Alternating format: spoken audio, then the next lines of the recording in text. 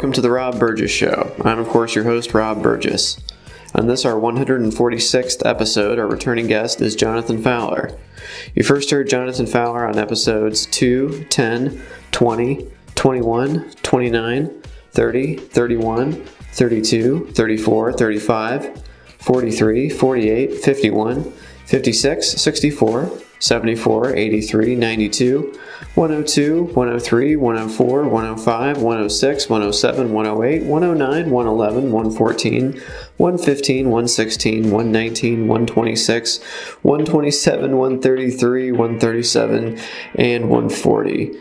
And episode 82, which also featured fellow regular guest Ash Burgess of the podcast.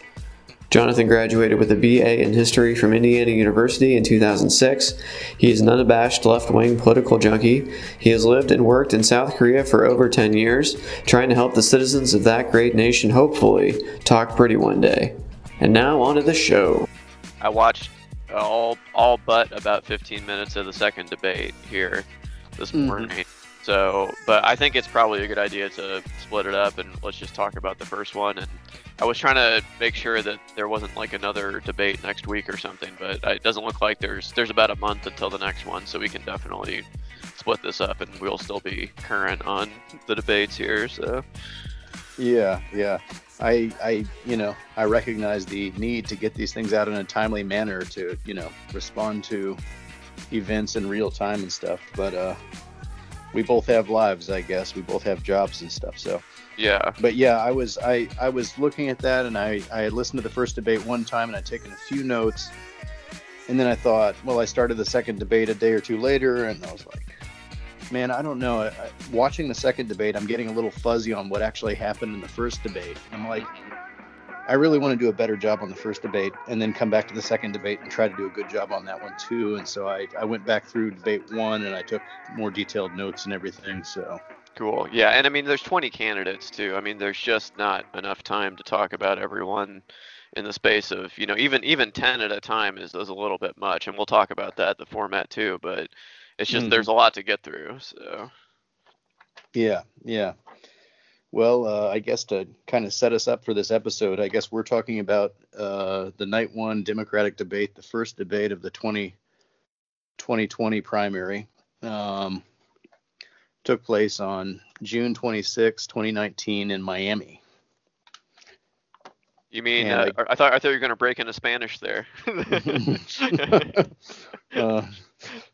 Los... oh God! Don't do it. Don't do it. ¿Dónde está la biblioteca? Yeah. Oh boy. That's certainly an issue, was the Spanish in this debate, which we'll get to. But yeah.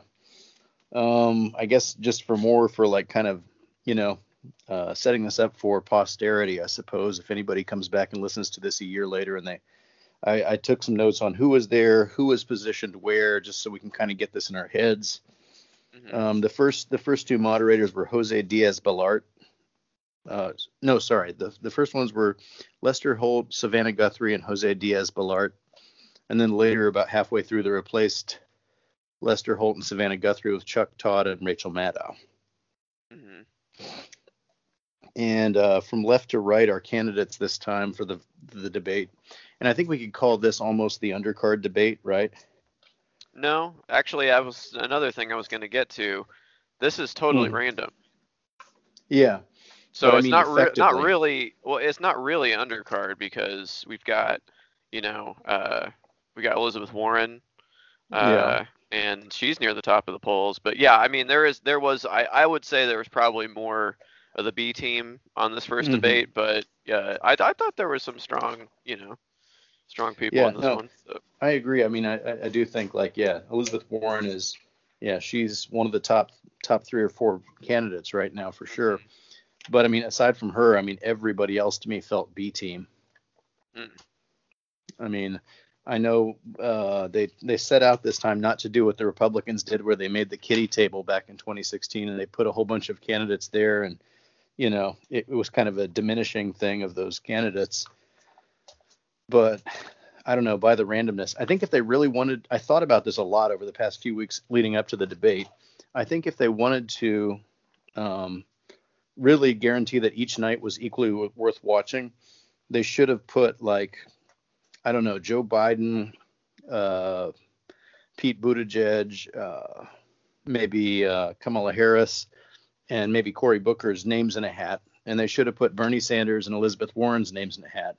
And they should have chosen, like, they should have mixed up some combination of the mainstream leaders from the mainstream Democratic Party and then some of the leaders of the progressive side of the Democratic Party, so that they, mix them up a little bit. And I think that would have the disadvantage that you wouldn't have Warren and Sanders at the same time on the same night, which could flesh a few things out. But I mean, having all the big people on the second night and then only having Elizabeth Warren on the first night, I don't know.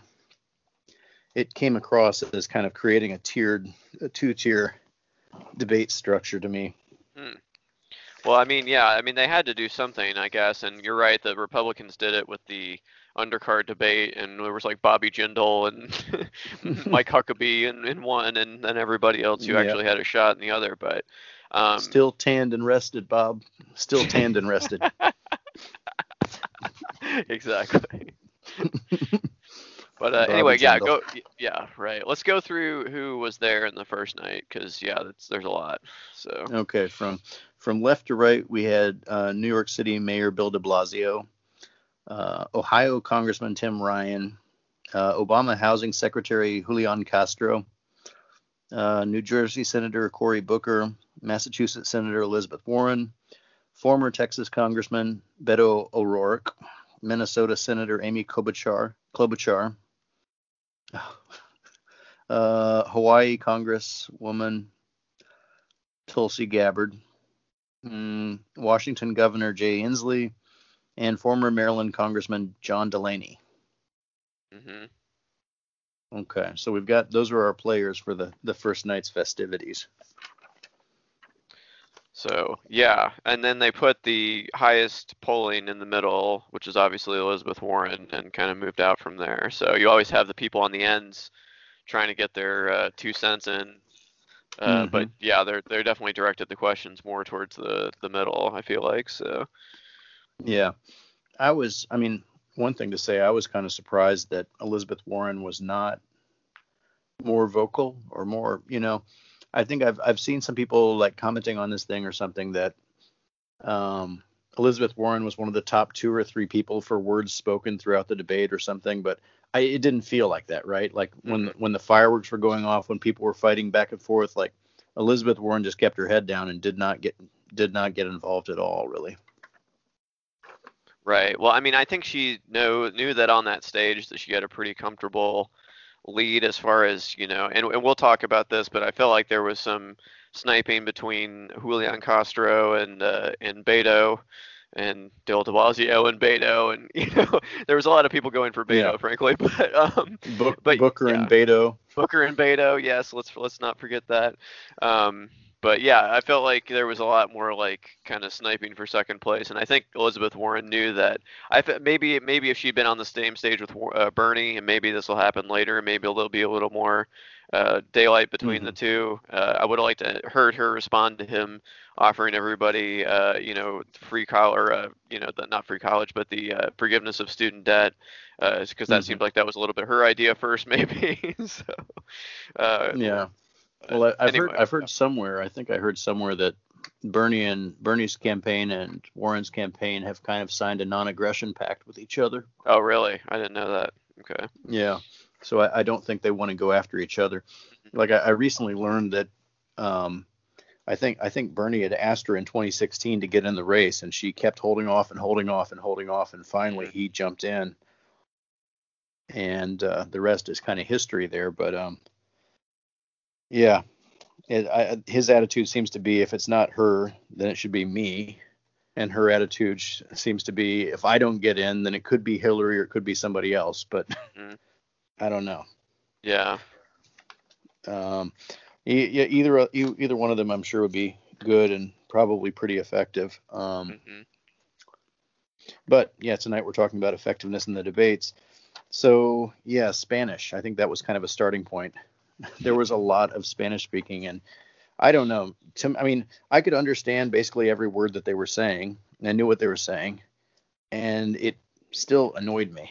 Does It was that? I very, mean, oh, it was totally annoying. And I thought the best reaction to that was when Beto launched into it, mhm. and then you looked over at Cory Booker Cory with the, Booker's face is it's like, just like, what are you doing?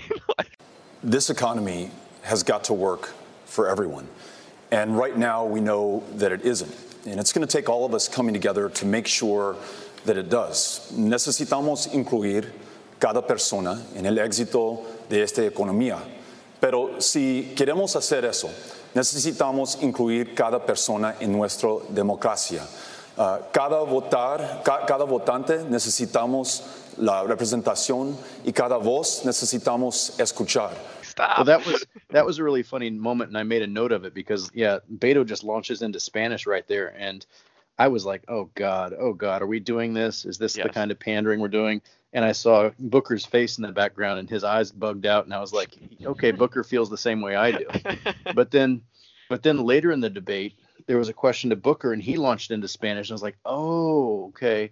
La situación ahora es inaceptable. Este presidente ha atacado, ha demonizado los inmigrantes. Es inaceptable. Voy a cambiar este. He wasn't like looking at how ridiculous O'Rourke was looking. He was thinking, oh man, O'Rourke is stealing my same great idea that I had. Yeah, And right. so that was his problem with it, apparently. So yeah, the battles of the Spanish. I think Julian Castro spoke some Spanish, which Me llamo Julián Castro y estoy postulando por presidente de los Estados Unidos. The very fact that I can say that tonight shows the progress that we have made in this country. that's he's from a Hispanic background. His grandmother's Mexican. I mean, she came from Mexico, and he's a Mexican American, and that's maybe a little more justified, but I don't know. It just comes across as super. Like, remember, like in 2016, 2015 or something, like Hillary Clinton had the thing about they were trying to make this thing happen where it was like Hillary Clinton is just like your tia. She's Yeah. like your abuela or something, right? Yeah. She's like your auntie or your Yeah. grandma in Spanish. And then you had this thing hashtag on Twitter, like not my tia, not my abuela Yeah. or whatever it was. And it's just like, I feel like, yeah, don't. I've heard that described as hispandering. Okay, that's a pretty good word for it. But there was some of that tonight for sure. Oh yeah, for sure. Well, I mean, they were in Miami. I guess they maybe felt like they had to do that. But yeah, I don't know who is like actually a Spanish-speaking person and heard Beto's clunky Spanish and was like, "Yes, my guy." Yeah, it's not a great look, and I don't know, man.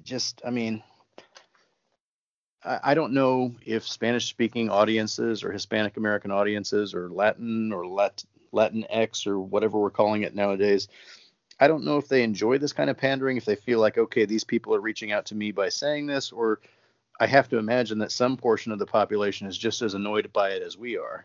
Hmm. But I don't know, racism is rampant in America these days.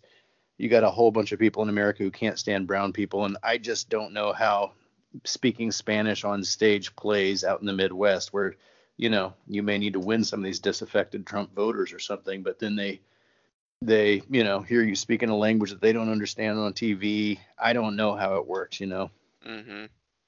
Yeah, I feel like you've probably when the current administration is locking children in cages and concentration camps, I'm pretty sure you've got the Hispanic vote. Like I don't know how much more pandering you need to do to that population. I mean, yes, you need to shore up every vote you can, but yeah, I don't know if that's like really what we should be like focusing on exactly. Yeah.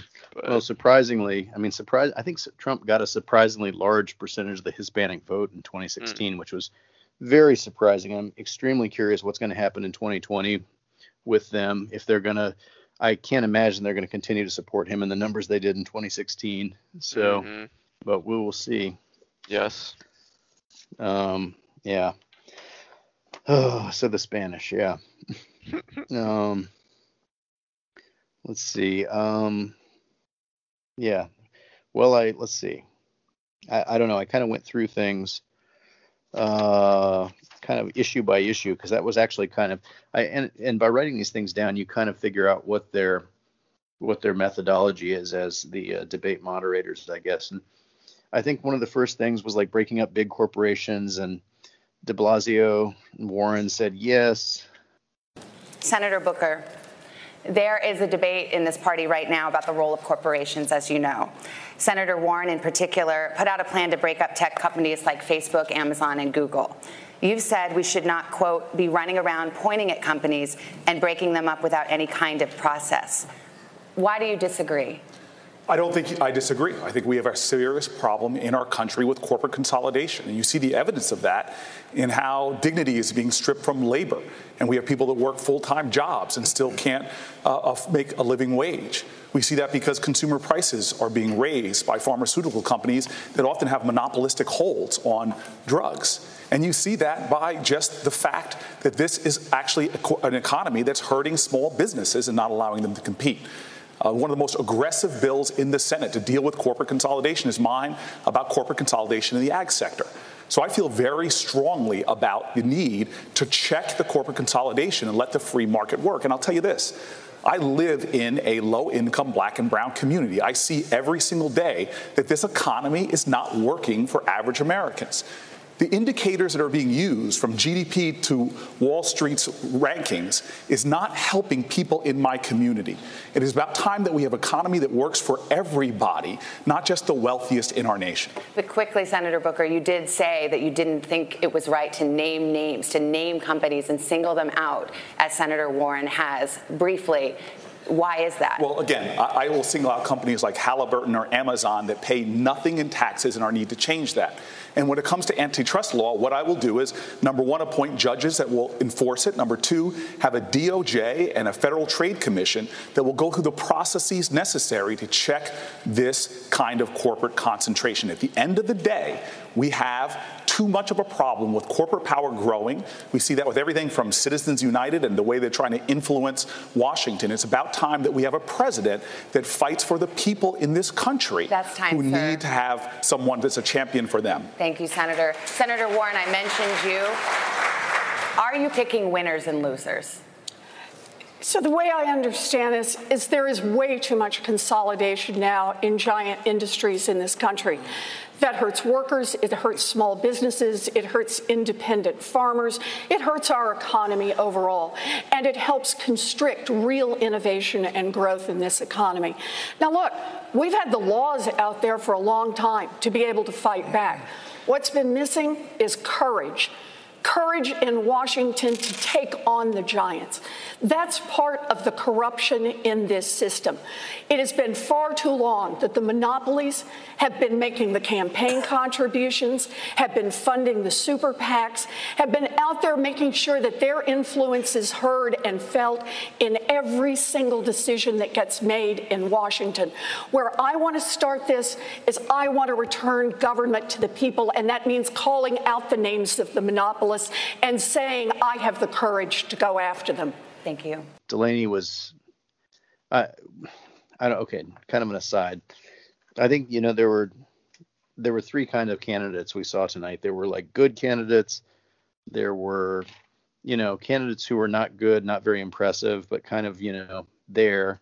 And then there are candidates that you're just scratching your head like, what is this person doing on this stage?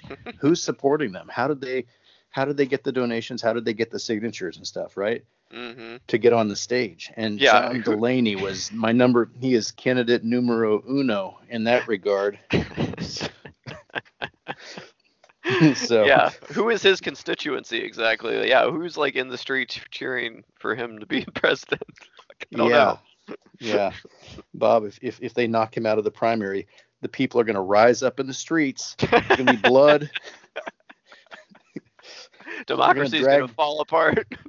It's going to be chaos if John Delaney doesn't get this. Yeah. So anyways, talking about breaking up big tech companies and stuff like that. De Blasio and Warren were for it. John Delaney avoided the question, and then he said, well, I started two businesses, and I, did this and this and this and this and this. And I don't know. It doesn't matter.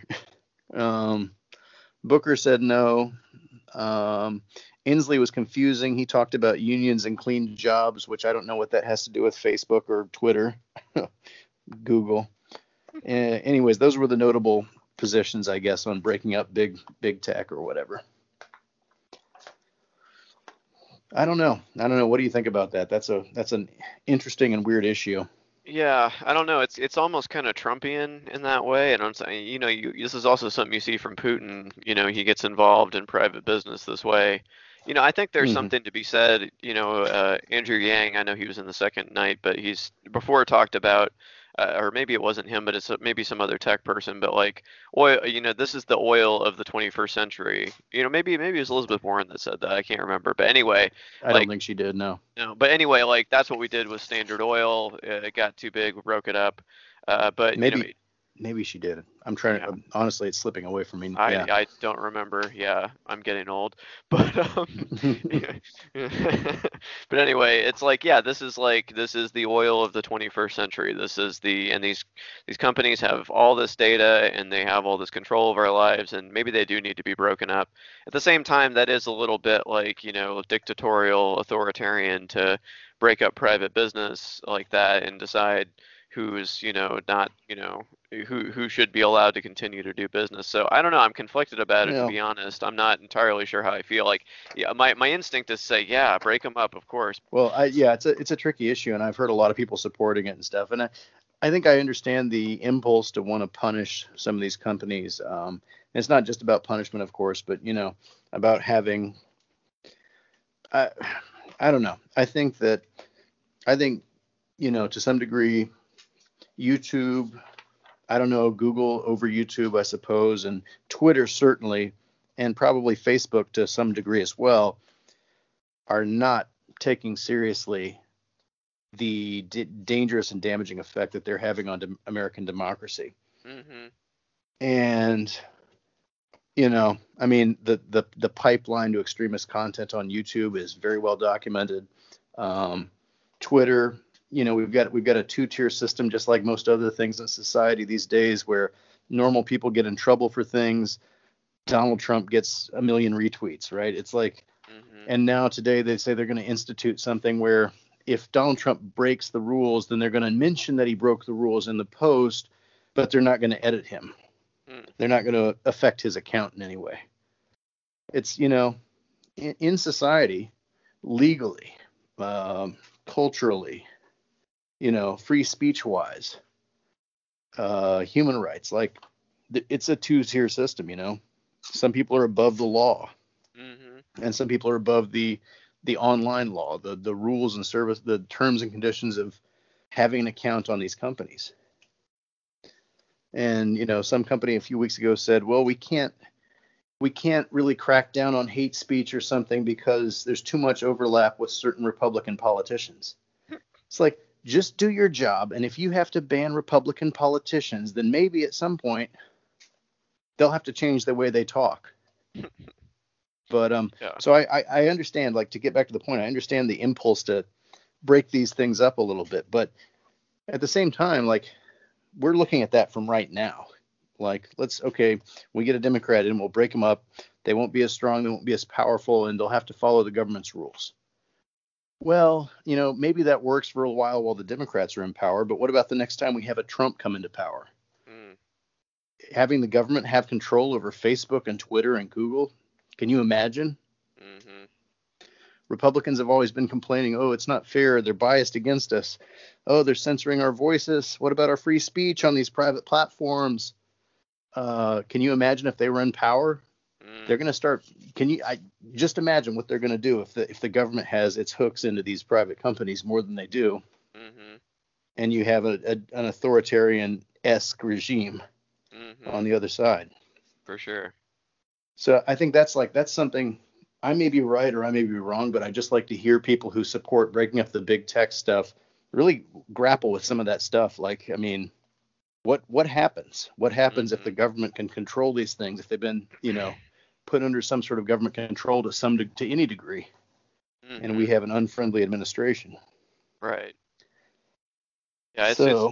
I'm conflicted about it. I don't have the answers yet. If I was running for president right now, my page on my website would be blank for that. So I'm not entirely sure what I think. So yeah, but I do think something needs to be done to impress upon, Zuckerberg and who's the Twitter guy, Jack Dorsey or whoever. Mm-hmm. You're not going to be able to get away with not knowing what was going on like you did in 2016, where, I don't know. There has to be some accountability there. So anyways, okay, our next issue was healthcare. Mm-hmm.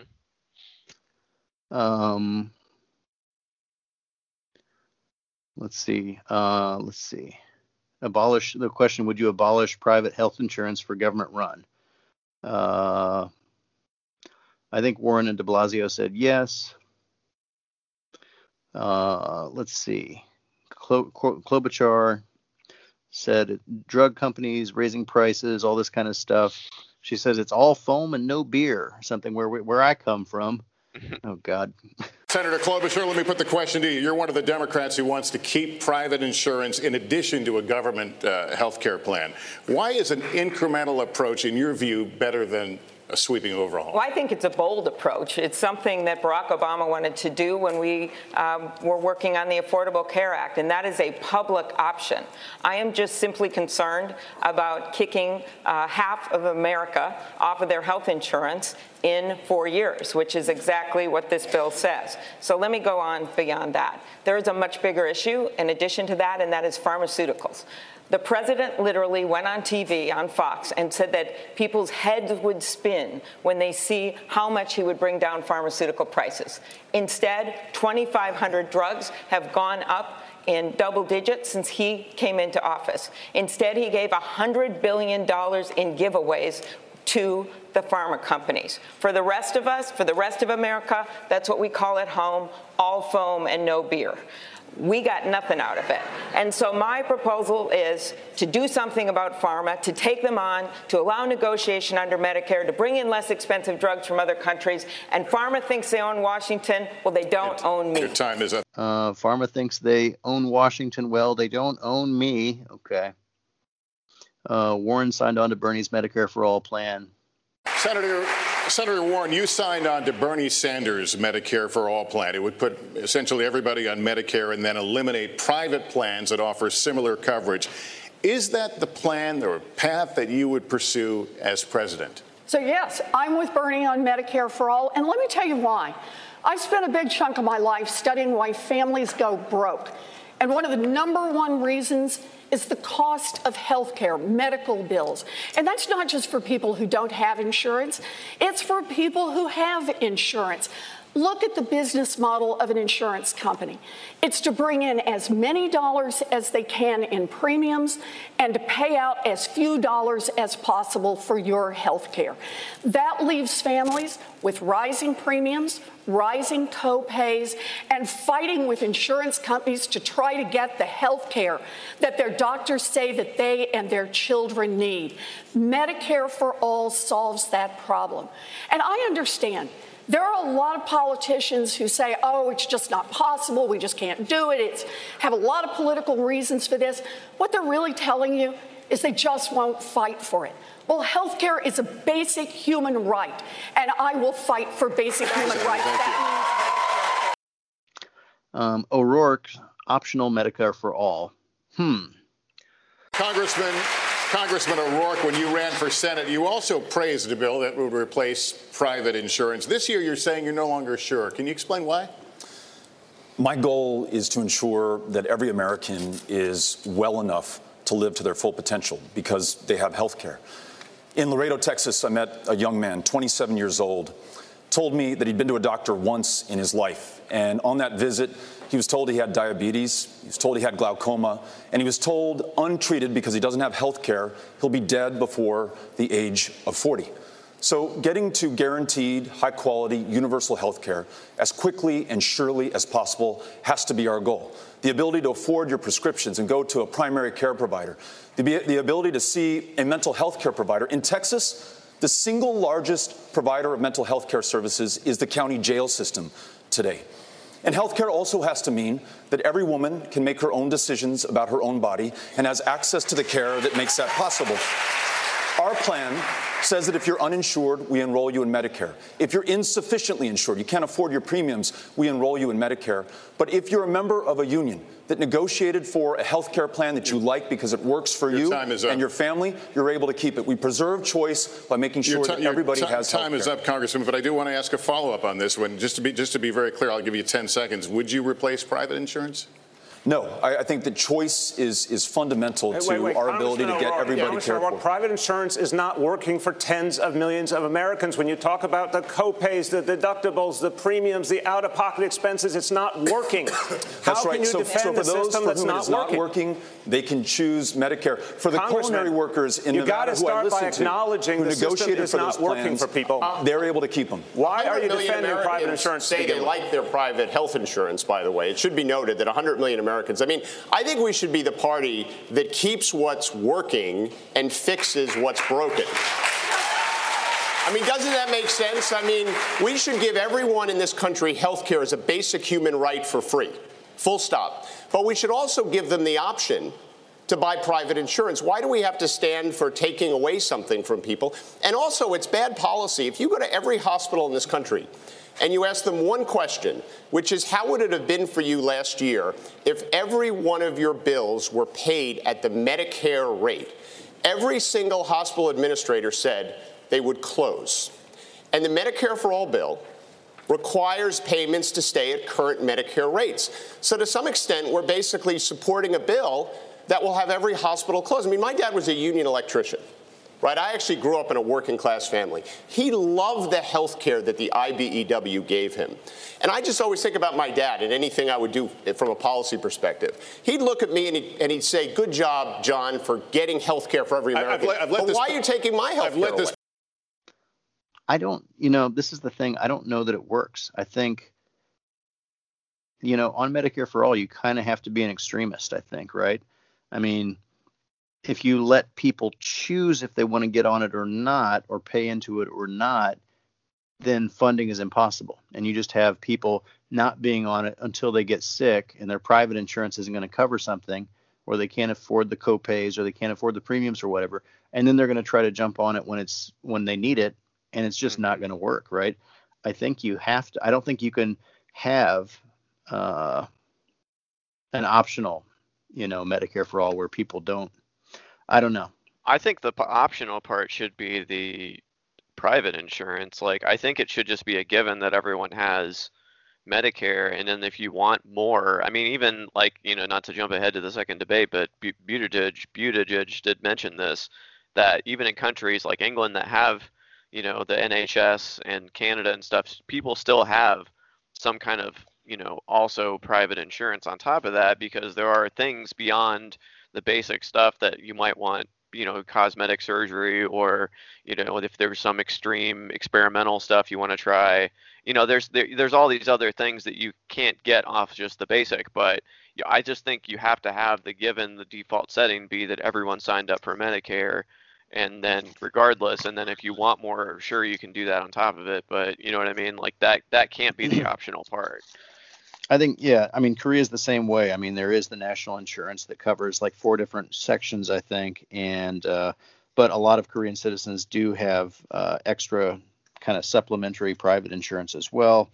And I don't know if that's I don't think that would be for like cosmetic stuff necessarily. But I, try to get any insurance company to pay for cosmetic surgery. But but I do have concerns about that, too, because that really it looks like it's something where it's just too easy to create a 2-tier system, where it's kind of like, I mean, everybody in America can get basic television, right? You can get the network channels, but, rich people can buy cable and enjoy actual quality content, right? But it's like everybody can get the basic health care, but if you really want to take care of yourself and not get yourself in a sticky situation, then you kind of have to go private, right? I mean, but I mean, I'm open to it as a thing. I think everybody has to be in the Medicare for All, but yeah, I think there's more citations needed on allowing private insurance to continue. And I think, like somebody said, I think, everybody likes their private insurance until they actually have to use it. And a lot of these people out there saying, oh, I love my private insurance. It's really good. I just want to keep it. I'm very happy with it. Most of those people, by definition, have not had a major medical emergency that they had to fall back on their private insurance for. I would hazard to guess. So. Yeah, and then there's the high deductibles, and there's, just because you have insurance doesn't mean that it's going to be covered when it's time to use it. They can deny you too. I mean, it's like, yeah, it may work out great now, but like if you ever had something really wrong, good luck. Maybe they'll say yes, maybe they won't, Yeah, I think the other reason I think about this, like not having the private optional insurance after that, which, is admittedly perhaps an extreme position, is, every so often we have this thing where we have to say, well, Congress and the Senate, they shouldn't be keeping people's wages down and not raising the minimum wage when they're getting this much, and they always give themselves raises. Or, congressmen and senators and stuff, they think that, private insurance is good enough for everybody, but they have, government provided health insurance that's premium as a consequence of their job, right? And I think if you do put everybody on the same plan, including congressmen and senators, and they don't have the option for any kind of a special treatment thing, then you're going to see people really actually making it work. Everybody has an impetus to make it work. So I don't know. Yeah, it's a hot issue. So, but yeah, let's see. What else did they say? Okay. O'Rourke, I will say, while O'Rourke did bring up optional Medicare for all and then optional private insurance, he did bring up one point that I don't really think is easily dismissed, which is that some unions have negotiated health care in lieu of wages increases and stuff at their jobs. And so if you get rid of all health care, they can't go back to these negotiations that may have taken place, 10, 20, 30 years ago and go back for those wages and stuff that they should receive in lieu of the healthcare now. That's a hard question, right? And somebody's got to deal with that somehow.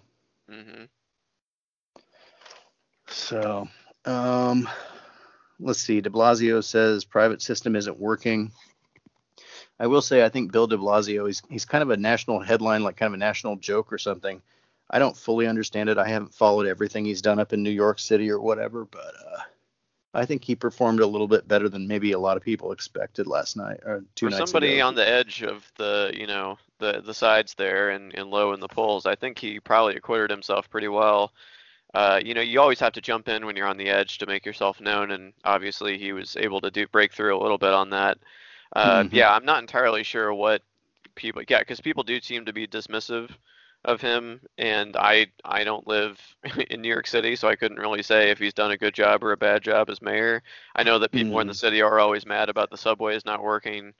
I don't know if that's necessarily his fault alone. Maybe that's the governor's fault, Cuomo. I'm not sure, but yeah. Yeah, it's like New York City. You've got basically the oldest subway system in the world, as far as I know, right? Right. I think I don't know, London may be older, but it's like, I don't know. Maybe that's part of the issue, but whatever.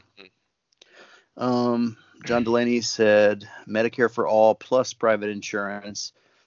He says, I've talked to some healthcare providers and they say hospitals would close at Medicare rates.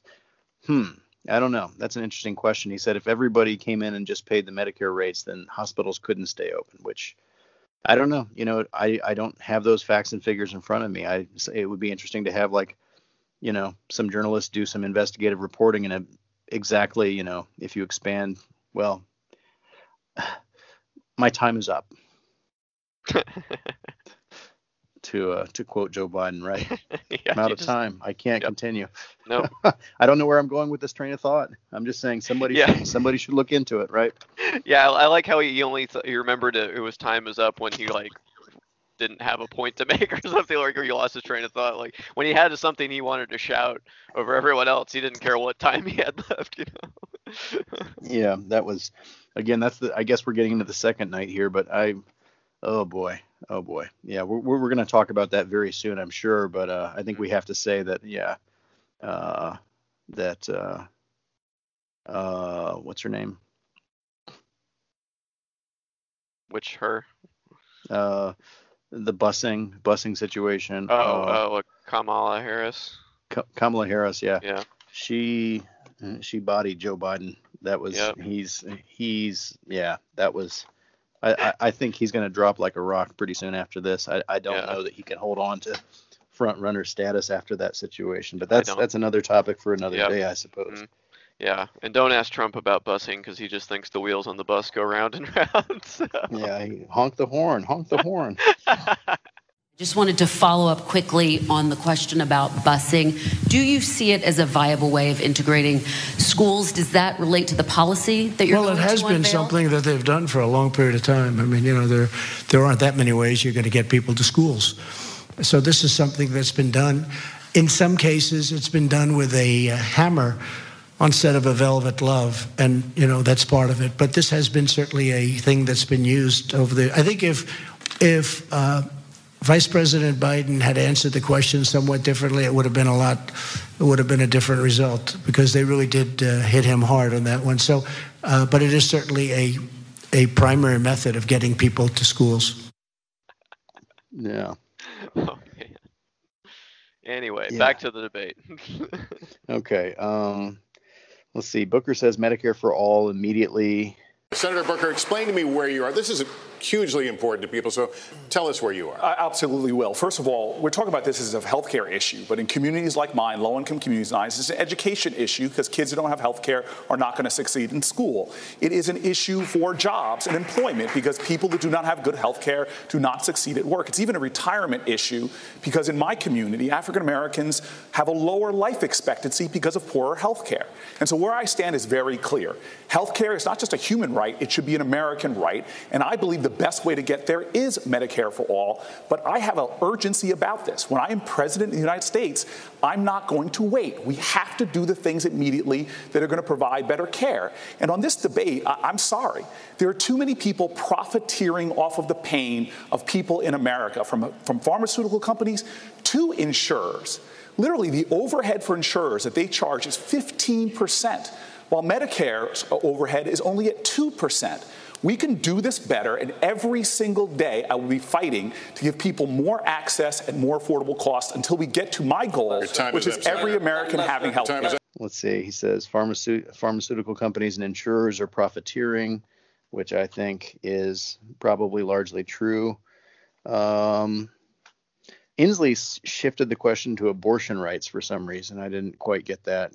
It should not be an option in the United States of America for any insurance company to deny women coverage for their exercise of their right of choice.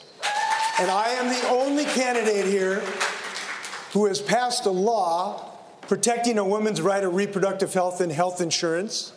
And I'm the only candidate who has passed a public option. And I respect everybody's goals and plans here. But we do have one candidate that's actually advanced the ball. And we got to have access for everyone. I've done it as a public. Klobuchar and Gabbard, I couldn't really figure out what they were talking about. Castro. Oh, boy. This was a real clunker from Castro. I think he started talking. He kind of followed Inslee on the abortion rights thing, pro-choice thing. And he said, a woman in the trans community can exercise her right to choose. I just want to say there's 3 women up here that have fought pretty hard for a woman's right to choose. So I'll start with that. And then I just want to make very clear, I think we share the goal of universal health care. And the idea I put out there, the public option, which the governor was just talking about, this idea is that you use Medicare or Medicaid without any insurance companies involved. You could do it either way. And the estimates are 13 million people would see a reduction in their premiums. 12 more million people would get covered. So I think it is a beginning and the way you start and the way you move to universal health care. Secretary Castro, this one is for you. All of you on stage support a woman's right to an abortion. You all support some version of a government health care option. Would your plan cover abortion, Mr. Secretary? Yes, it would. I don't believe only in reproductive freedom. I believe in reproductive justice.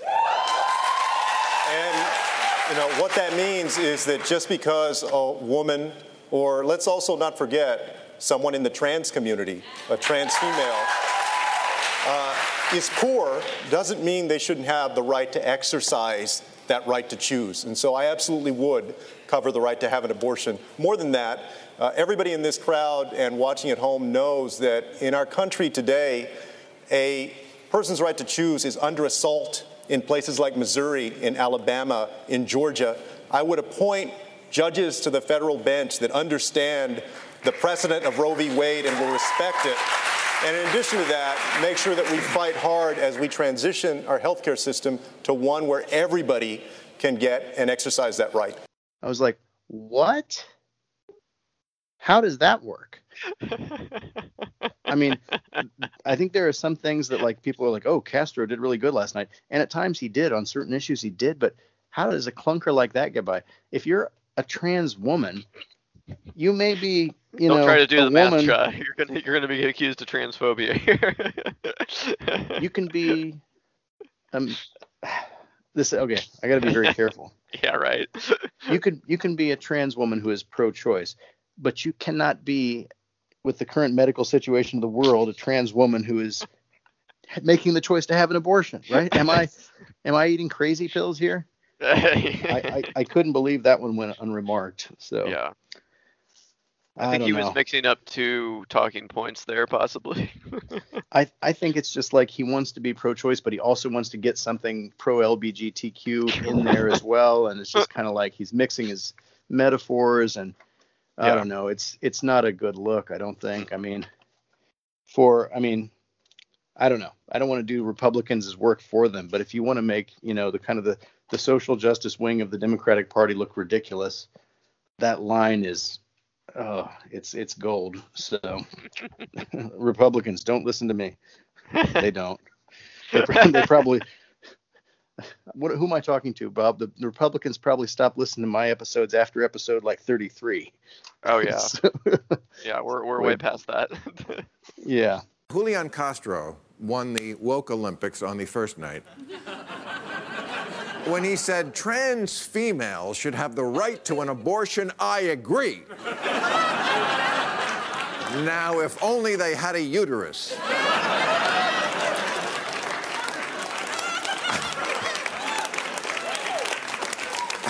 Try telling that in the red states. If a man identifies a woman, then we stand with her right not only to imagine that she's pregnant, but to terminate that pregnancy, which is not possible.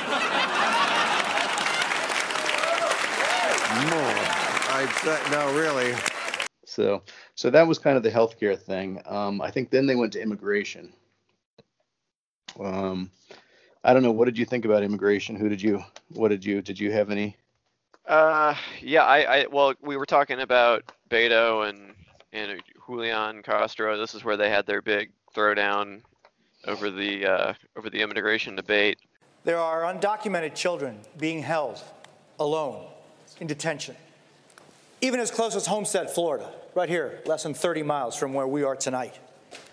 Fathers and mothers and children are dying while trying to enter the United States of America.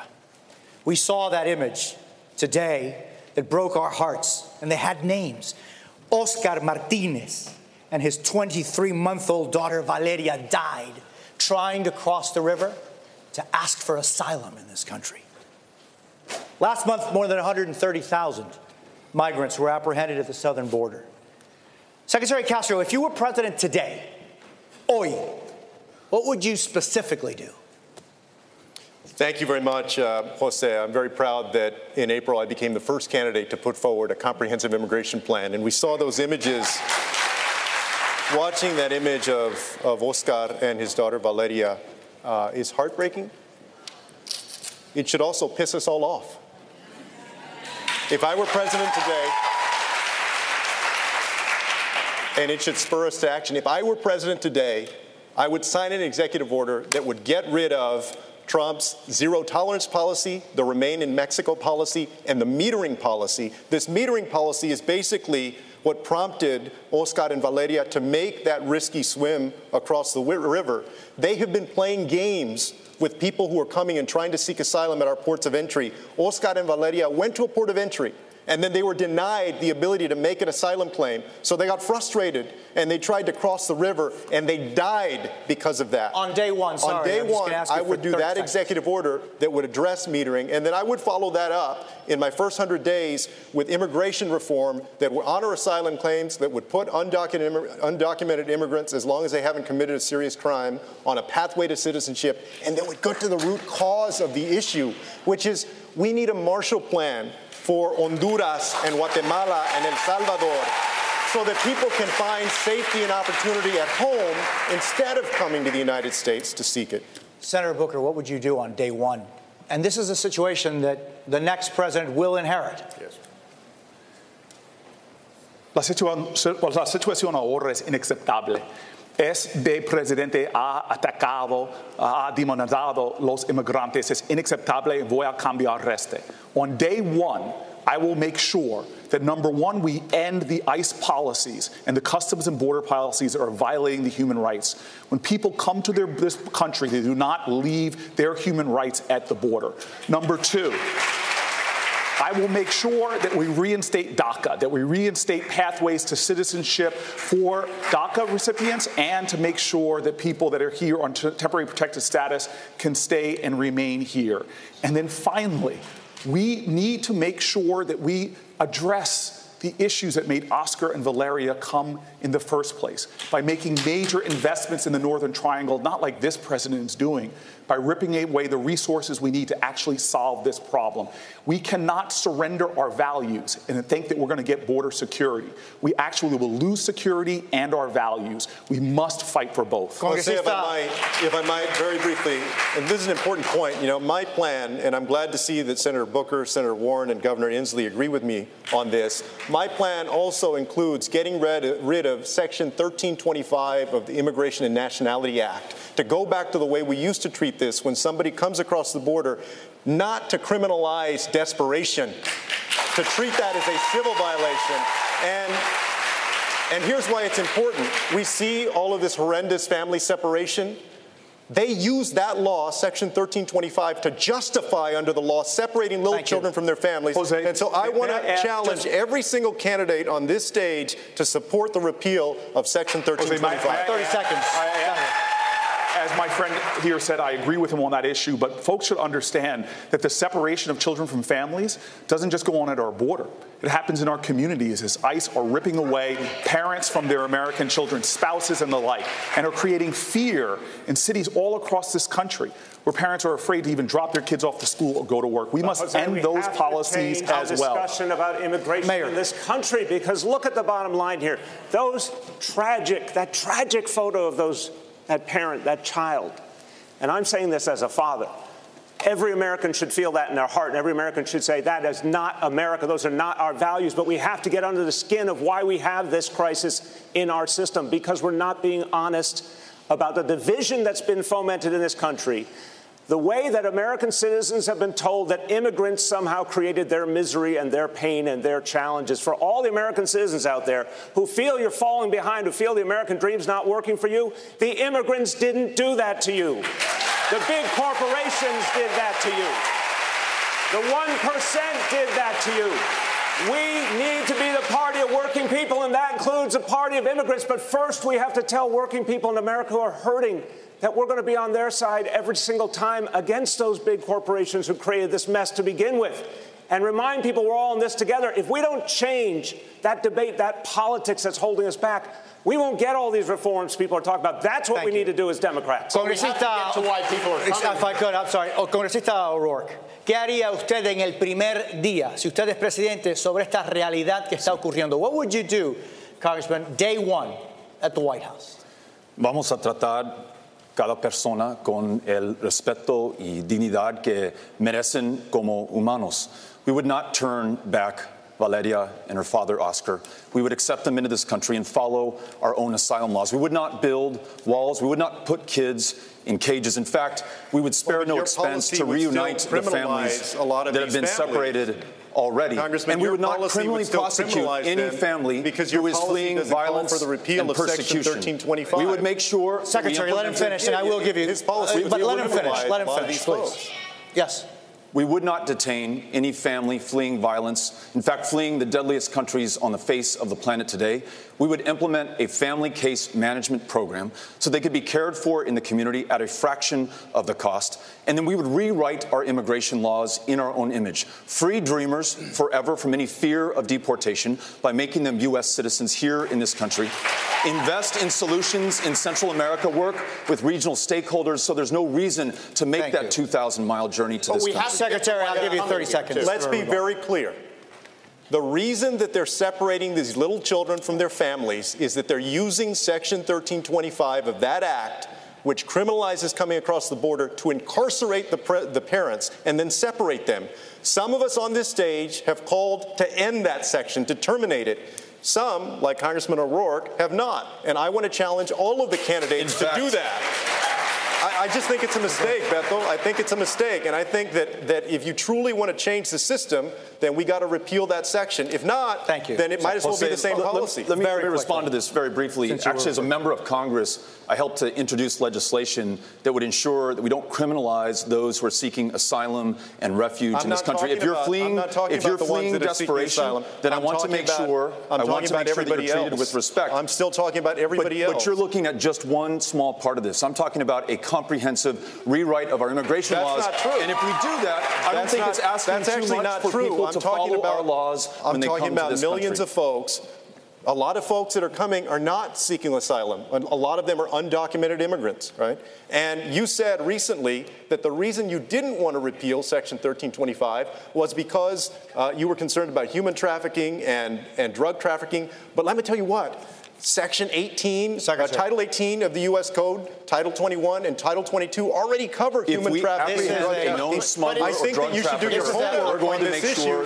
If you did your homework on this issue, you would know that we should repeal this section. This is an issue that we should and could be talking about for a long time, and we will for a long time. Can we talk about the conditions to why people are coming here? Let's Lester. Because Savannah. I know it's just we could go on. But rather than talk about specific provisions, we really have to talk about why these people are coming to our country and what are we going to do to actually make a difference in these countries. Congressman, you'll get your chance. Let's continue the discussion. Senator Klobuchar, let's talk about what Secretary Castro just said. He wants to no longer have it be a crime to illegally cross the border. Do you support that? Do you think it should be a civil offense only? And if so, do you worry about potentially incentivizing people to come here? Immigrants, they do not diminish America. They are America. And I am happy to look at his proposal, but I do think you want to make sure that you have provisions in place that allow you to go after traffickers and allow you to go after people who are violating the law. What I really think we need to step back and talk about is the economic imperative here. And that is that 70 of our Fortune 500 companies are headed up by people that came from other countries. 25% of our U.S. Nobel laureates were born in other countries. We have a situation right now where we need workers in our fields and in our factories. We need them to start small businesses. We need their ideas. And this president has literally gone backwards at a time where our economy needs immigrants. And so my proposal is to look at that 2013 bill that passed the Senate with Republican support, to upgrade that bill, to make it as good as possible and get it done. It brings the debt down by $158 billion. It gives a path to citizenship for people who can become citizens. And it would be so much better for our economy in America. That's time. Thank you. Congressman Ryan, same question. Should it be a crime to illegally cross the border, or should it be a civil offense only? Well, I agree with Secretary Castro. I think there are other provisions in the law that will allow you to prosecute people for coming over here if they're dealing in drugs and other things. That's already established in the law. So there's no need to repeat it. And I think it's abhorrent. We're talking about this father who got killed with his daughter. And the issues here, the way these kids are being treated, if you go to Guantanamo Bay, there are terrorists that are held that get better health care than those kids that have tried to cross the border in the United States. That needs to stop. And I think the president should immediately ask doctors and nurses to go immediately down to the border and start taking care of these kids. What kind of country are we running here where we have a president of the United States who's so focused on hate and fear and division? And what has happened now, the end result, is now we've got kids literally laying in their own snot with 3-week-old diapers that haven't been changed. We've got to tell this president that is not a sign of strength, Mr. President. That is a sign of weakness. Senator Booker, I'll go to you. But no, a lot of people, Jose asked the question, if you're president on day one, what will you do with the fact that you will have families here? There's been a lot of talk about what you'll do in the first 100 days, about legislation. What will you actually do with these families? How will you care for them? Will they be detained or will they not be? Well, this is a related and brief point, because what we're talking about, what Secretary Castro and I are talking about, is that we have the power to better deal with this problem through the civil process than the criminal process. I have been to some of the largest private prisons, which are repugnant to me, that people are profiting off of incarceration and their immigration lockups. Our country has made so many mistakes by criminalizing things, whether it's immigration, whether it's mental illness, whether it's addiction. We know that this is not the way to deal with problems. There is a humane way that affirms human rights and human dignity and actually solve this problem. Donald Trump isn't solving this problem. We've seen under his leadership a surge at our border. We solve this problem by making investments in the Northern Triangle to stop the reasons why people are being driven here in the first place. And we make sure we use our resources to provide health care, to affirm the values and human dignity of the people that come here, because we cannot sacrifice our values, our ideals as a nation for border security. We can have both by doing this the right way. All right, Senator, thank you. Let me go to Governor Inslee on this. What would you do on day one? Same question I just asked Cory Booker. I have yet to hear an answer from anyone on this stage. What will you do with the families that will be here? There is no reason for the detention and separation of these children. They should be released pending their hearings, and they should have a hearing and the law should be followed. That's what should happen. And we should do what we're doing in Washington State. I'm proud that we've passed a law that prevents local law enforcement from being turned into mini ICE agents. I'm proud to have been the first governor to stand up against Donald Trump's heinous Muslim ban. I'm proud to be a person who's not only talked about Dreamers, but being one of the first to make sure that they get a college education so that they can realize their dreams. These are some of the most inspirational people in our state. And I'll leave you with this thought if you want to know what I think. Donald Trump the other day tried to threaten me. He thought it was a threat to tell me that he would send refugees in Washington State if we passed the law that I passed. And I told him that's not a threat at all. We welcome refugees into our state. We recognize diversity as a strength. This is how we've built America. That tradition is going to continue if I'm president of the United States. We're going to switch to another topic now. We've got a lot to get through. Let's talk. My we need to talk about. Was actually separated from his family when he came. I don't actually know enough about the details of it to tell if one was right or one was wrong on that, but I did think that Julian Castro decided that this is the issue he's going to take Beto down on. And he had his sights set on it. He was like, only one man from Texas will be the victor. This state ain't big enough for the both of us. Exactly. Something. Although it's a pretty big state. Okay, well, I fortunately I think I was listening to like Pod Save America or something recently, and they gave me some insight on this issue, which is actually really helpful because it actually kind of helped me. Because, let me kind of break it down a little bit. So Castro basically he launched it off. He started off, they asked him first about immigration, and he said he wants to decriminalize crossing the border illegally or, illegal entry or anything like that. And he said he wants to make it a civil violation instead of a criminal violation. And he wants to repeal section 1325, which is apparently a part of the government code or something that makes it a crime to cross the border, illegally or whatever. The language is so loaded on this stuff. It's, but that's the thing that Trump has been using to put everybody in cages is basically to say, well, they're all criminals because they all crossed illegally at some point. And again, I think this is one of those points where Democrats and Republicans can't talk about this issue at all, because Democrats will talk about, well, we need to deport people, especially if they came here illegally and then they committed a crime in America. And Republicans are like, whoa, you're going way past the line. Just by coming to America, they're already committed a crime. They're already criminals, and they, in fact, are illegal people because of that, right? And so I think that's the miscommunication that Democrats and Republicans have, is like, and according to this law, apparently the act of crossing is a criminal act, and so de facto everybody is automatically a criminal, and that's the justification for the concentration camps. Right. Let's call it what it is. AOC. So yeah. BTW, that was the issue. Remember that column I wrote about the guy that I knew from college that unfriended me on Facebook? Okay, maybe is this a recent article? For Nuvo that I wrote. Do you remember that one? I was like, you should I might have to unfollow check it people instead of unfriending them on Facebook. I don't unfriend people. Yeah, I do remember that article. Yeah, that was the issue that sparked them to unfriend me, is that I said concentration camps, and this was like a year ago. So yeah. And I can't believe this is like even up for debate. Like, read a dictionary. It's what it is, you know. The United States is running concentration camps on our southern border.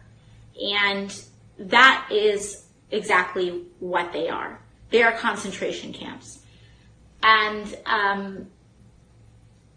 if that doesn't bother you,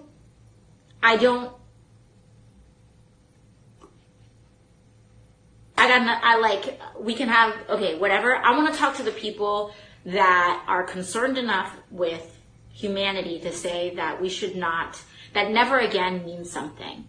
And that the fact that concentration camps are now an institutionalized practice in the home of the free is extraordinarily disturbing. And we need to do something about it. This week, immigrant children were moved to the same internment camps where the Japanese were held in the earlier 20th century. And this is not even about a crisis this is not just about the immigrant communities being held in concentration camps being a crisis. This is a crisis for ourselves. This is a crisis on if America will remain America in its actual principles and values, or if we are losing to an authoritarian and fascist presidency. And so I think that is, I don't use those words lightly. I don't use those words to just throw bombs. I use that word because that is what an administration that creates concentration camps is. A presidency that creates concentration camps is fascist.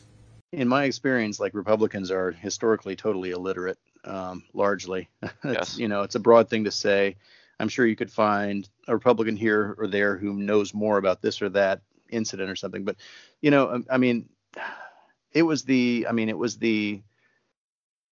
Hitler based his idea basically on American treatment of the Native Americans, where we were concentrating people on reservations in America and moving them around to places that were undesirable locations. That was the basis for the concentration camps. Absolutely. The final solution was the final solution. There were other efforts. There were different ideas tossed around the Third Reich about deportations, about this or that, sending them to Madagascar, sending them to Israel, sending them to different places before they arrived at the conclusion that they just needed to kill them. They started off by killing, the mentally handicapped and the life's not worthy of living or whatever. It's a I don't know. It wasn't just like boom, Auschwitz one day. So, and no matter how you can say maybe we're not even on that path. It may never get to that point here, maybe. But definitionally, it is a concentration of people being put in a place that is not a prison exactly. I mean, it's definitionally correct to say that it's a concentration camp. If you don't like the implication of what those words mean, I mean, maybe you need to re-examine the policy, right? Right. So, yeah. Yeah. So no controversy there. Mm-hmm. I think Booker supported Castro. He said he spoke Spanish. De Blasio, I didn't really catch. But yeah, O'Rourke, also speaking Spanish, he does not want to repeal 1325. He says only decriminalize refugees. He says, my concern is the refugees. Okay, I just don't want to, make the refugees be criminals. And I think Castro goes farther and says, no, not just refugees. I'm talking about people who come here for jobs, people who come here to work as well. They should not be treated as criminals just for the act of coming here. It's, yeah. And I think that's I think he has the better point than Beto there. So,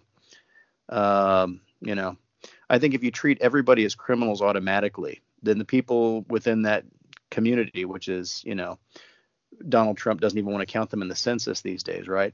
Mm-hmm. But the people in that community who may be really committing crimes and may be really violent, maybe doing some bad things, they're all lumped in together with a whole bunch of families and a whole bunch of other people who are just here to work or they're actual refugees. If they're all criminals, then you're not really actually looking for the dangerous people, right? And you can't weed them out. So, right. Does this include the people that are just seeking asylum? Yeah. Well, according to 1325, yes, because if they really, because I thought that was legal to present yourself for asylum regardless. It is, but the Trump administration is acting as though it's not. Oh, wow. Right.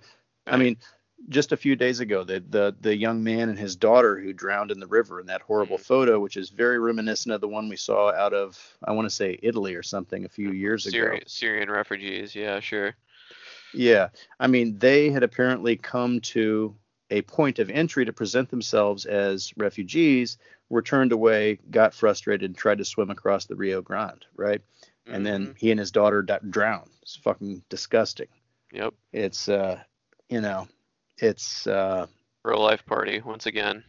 It's a disgrace, absolute disgrace. Mm-hmm. It's so I mean, and yes, those people should be able to present themselves. Donald Trump with his, we need to have a complete and total shutdown on. Well, he was talking about Muslim immigration until we figure out what's going on. I think it's the same thing with, people coming from South and Central America.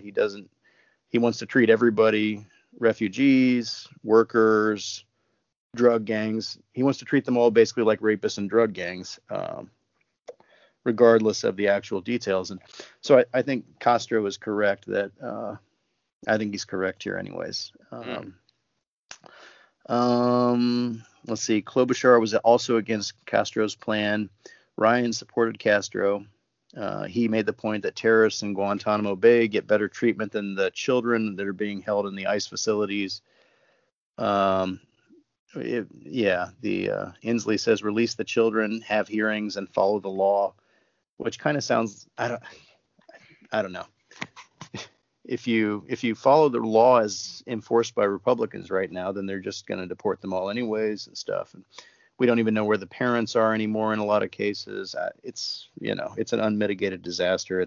This is one of the most upsetting and disturbing things about the Trump presidency. It's one of those things that there's just no coming back from, I think, right? Mm-hmm. These kids, how long? Has it been 1 year, year and a half now that they've been living in these god-awful conditions without their families? Mm-hmm. No idea where their parents are. Some of them have died. Some of them have been molested, raped. They've got, what do they say? They've got like 8-year-olds taking care of 2-year-olds, diapers not getting changed. It's just fucking disgraceful. Mm-hmm. And, and you've got people like that Jim from our state up there like, well, we don't actually have to provide soap or toothpaste or toothbrushes to these children.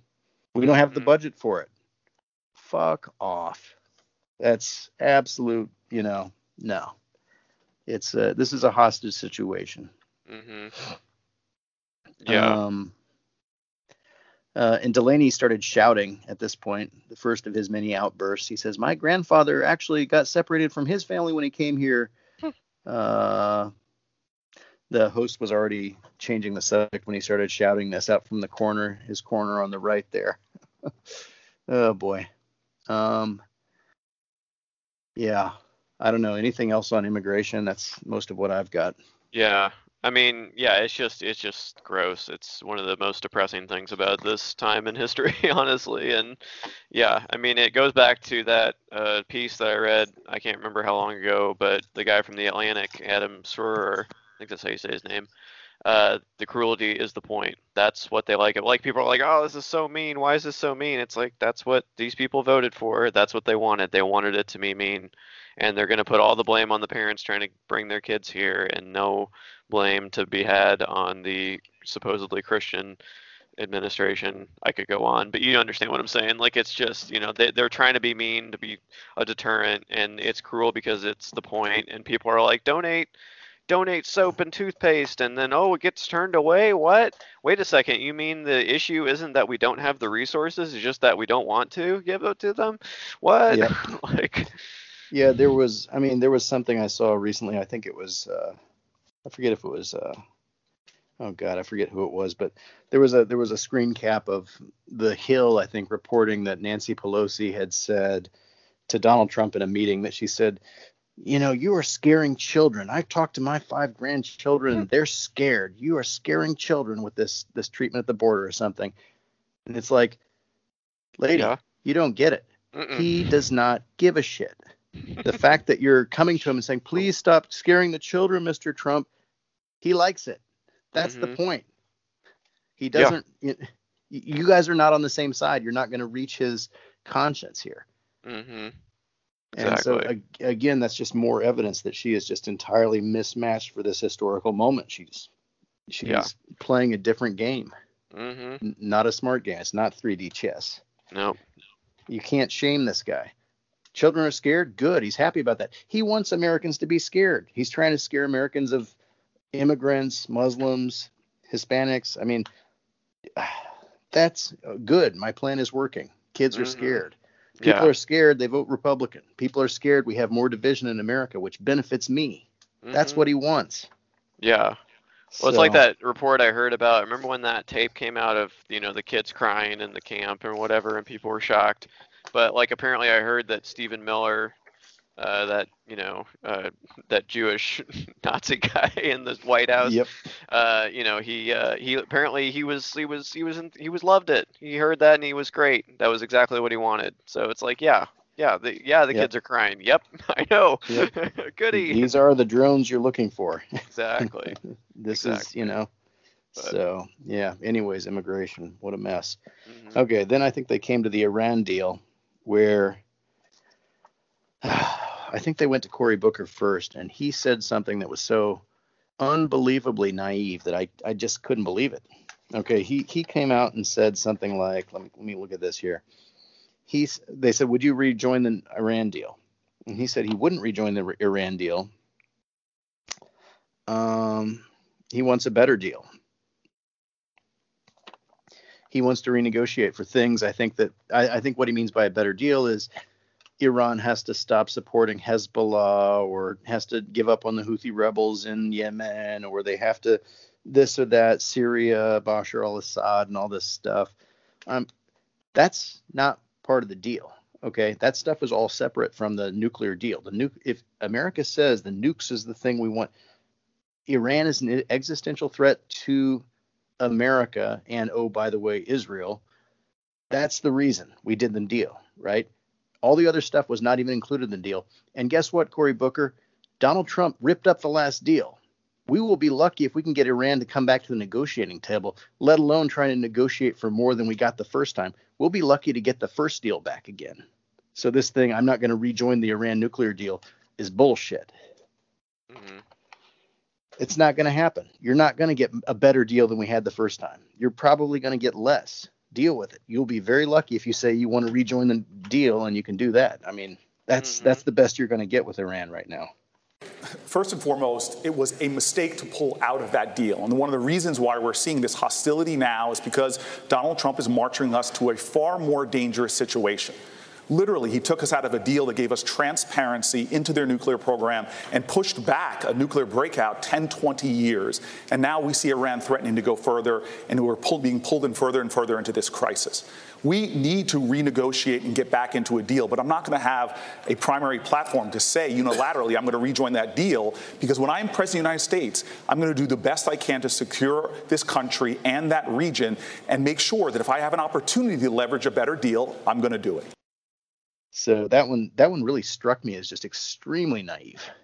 But I think that he might have that might have come into his head, because isn't that what the rebranding that Chuck and Nancy came out with for their, like, to combat, this is the Democrats' new message, a better deal, like, like I felt like that was like a callback to that branding of, their agenda or whatever. But anyway, I don't know. Yeah, that was not a good look for him. Yeah. I mean, while Obama was negotiating with Iran, Republicans in the Senate, I believe, maybe the House, I think the Senate, sent a letter directly to the Iranians that said, don't negotiate with Obama, it won't be honored. And there was talk about that being, was that a Hatch Act violation, or what was that?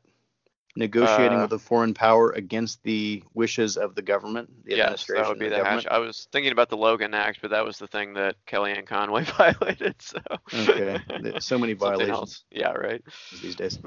A top White House advisor, the counsel to the president, in some legal trouble this hour.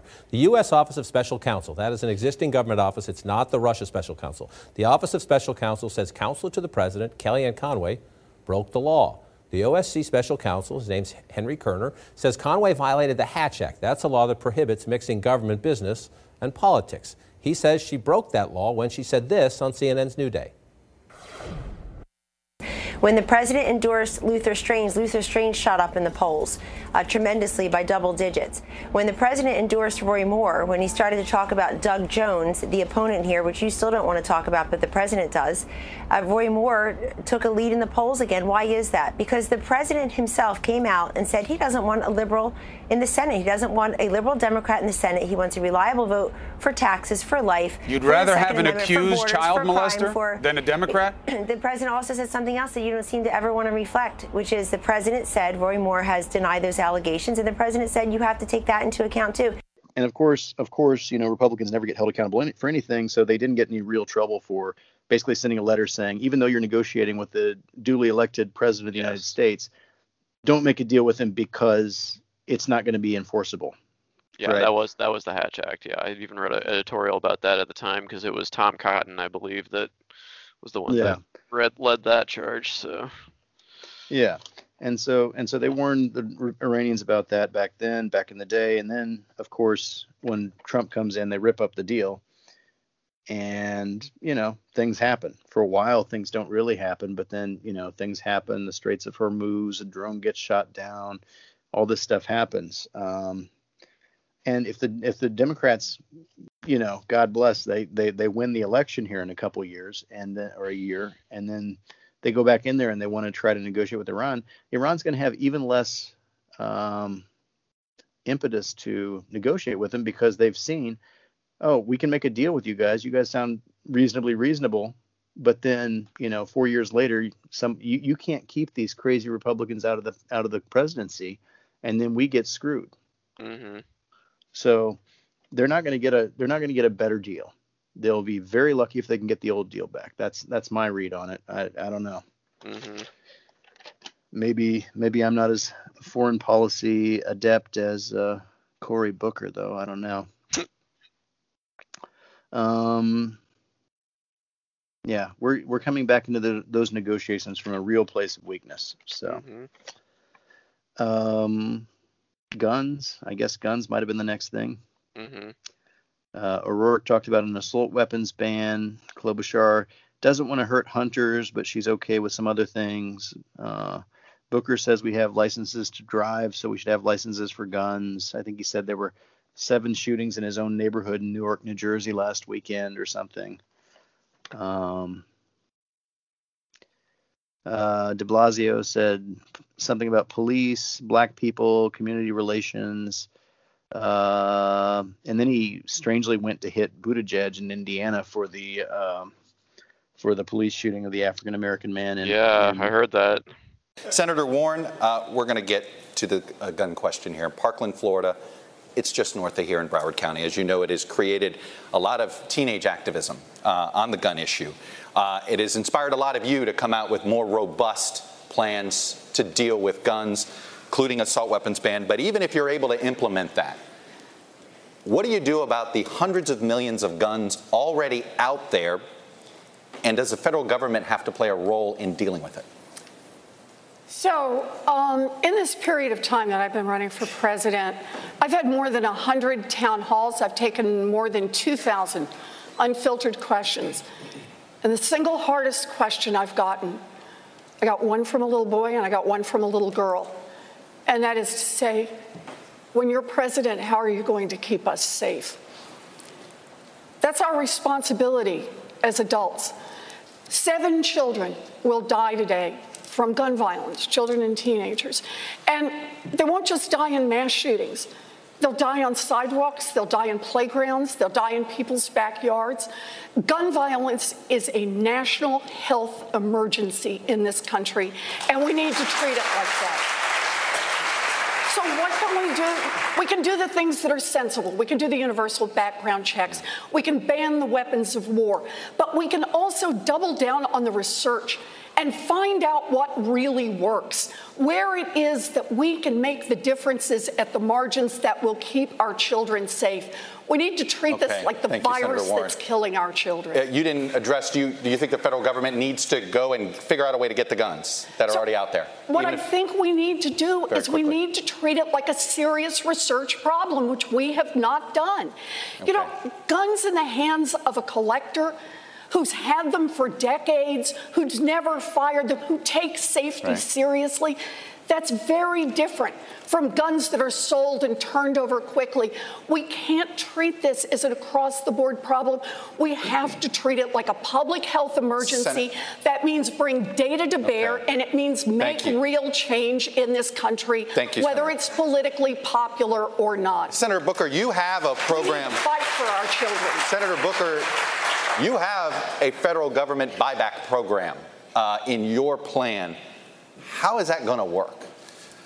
Well, first of all, I want to say my colleague and I both have been hearing this on the campaign trail. But what's even worse is I hear gunshots in my neighborhood. I think I'm the only one, I hope I'm the only one on this panel here that had 7 people shot in their neighborhood just last week. Someone I knew, Shahad Smith, was killed with an assault rifle at the top of my block last year. For millions of Americans, this is not a policy issue. This is an urgency. And for those who have not been directly affected, they're tired of living in a country where their kids go to school to learn about reading, writing, and arithmetic, and how to deal with an active shooter in their school. This is something that I'm tired of, and I'm tired of hearing people, all they have to offer is thoughts and prayers. In my faith, people say faith without works is dead.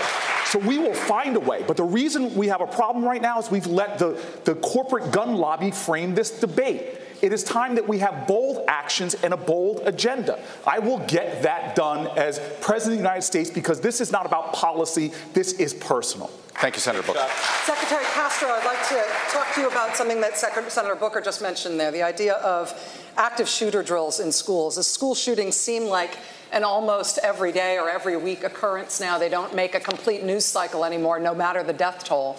As parents are so afraid as their kids go off to school that their kids will be caught up in something like this, next to nothing has changed in federal law that might affect the prevalence of school shootings. Is this a problem that is going to continue to get worse over our lifetimes, or is there something that you would do as president that you really think would turn it around? Yeah, Rachel, I'm the dad of a 10-year-old girl, Karina, who's here tonight. And the worst thing is knowing that your child might be worried about what could happen at school, a place that's supposed to be safe. The answer to your question is no, we don't have to accept that. And I believe that on January 20th, 2021, at 12:01 p.m., we're going to have a Democratic president, a Democratic House, and a Democratic Senate.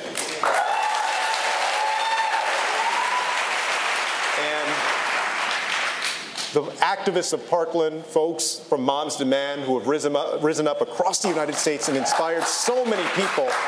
You know, we may not have seen yet legislative action.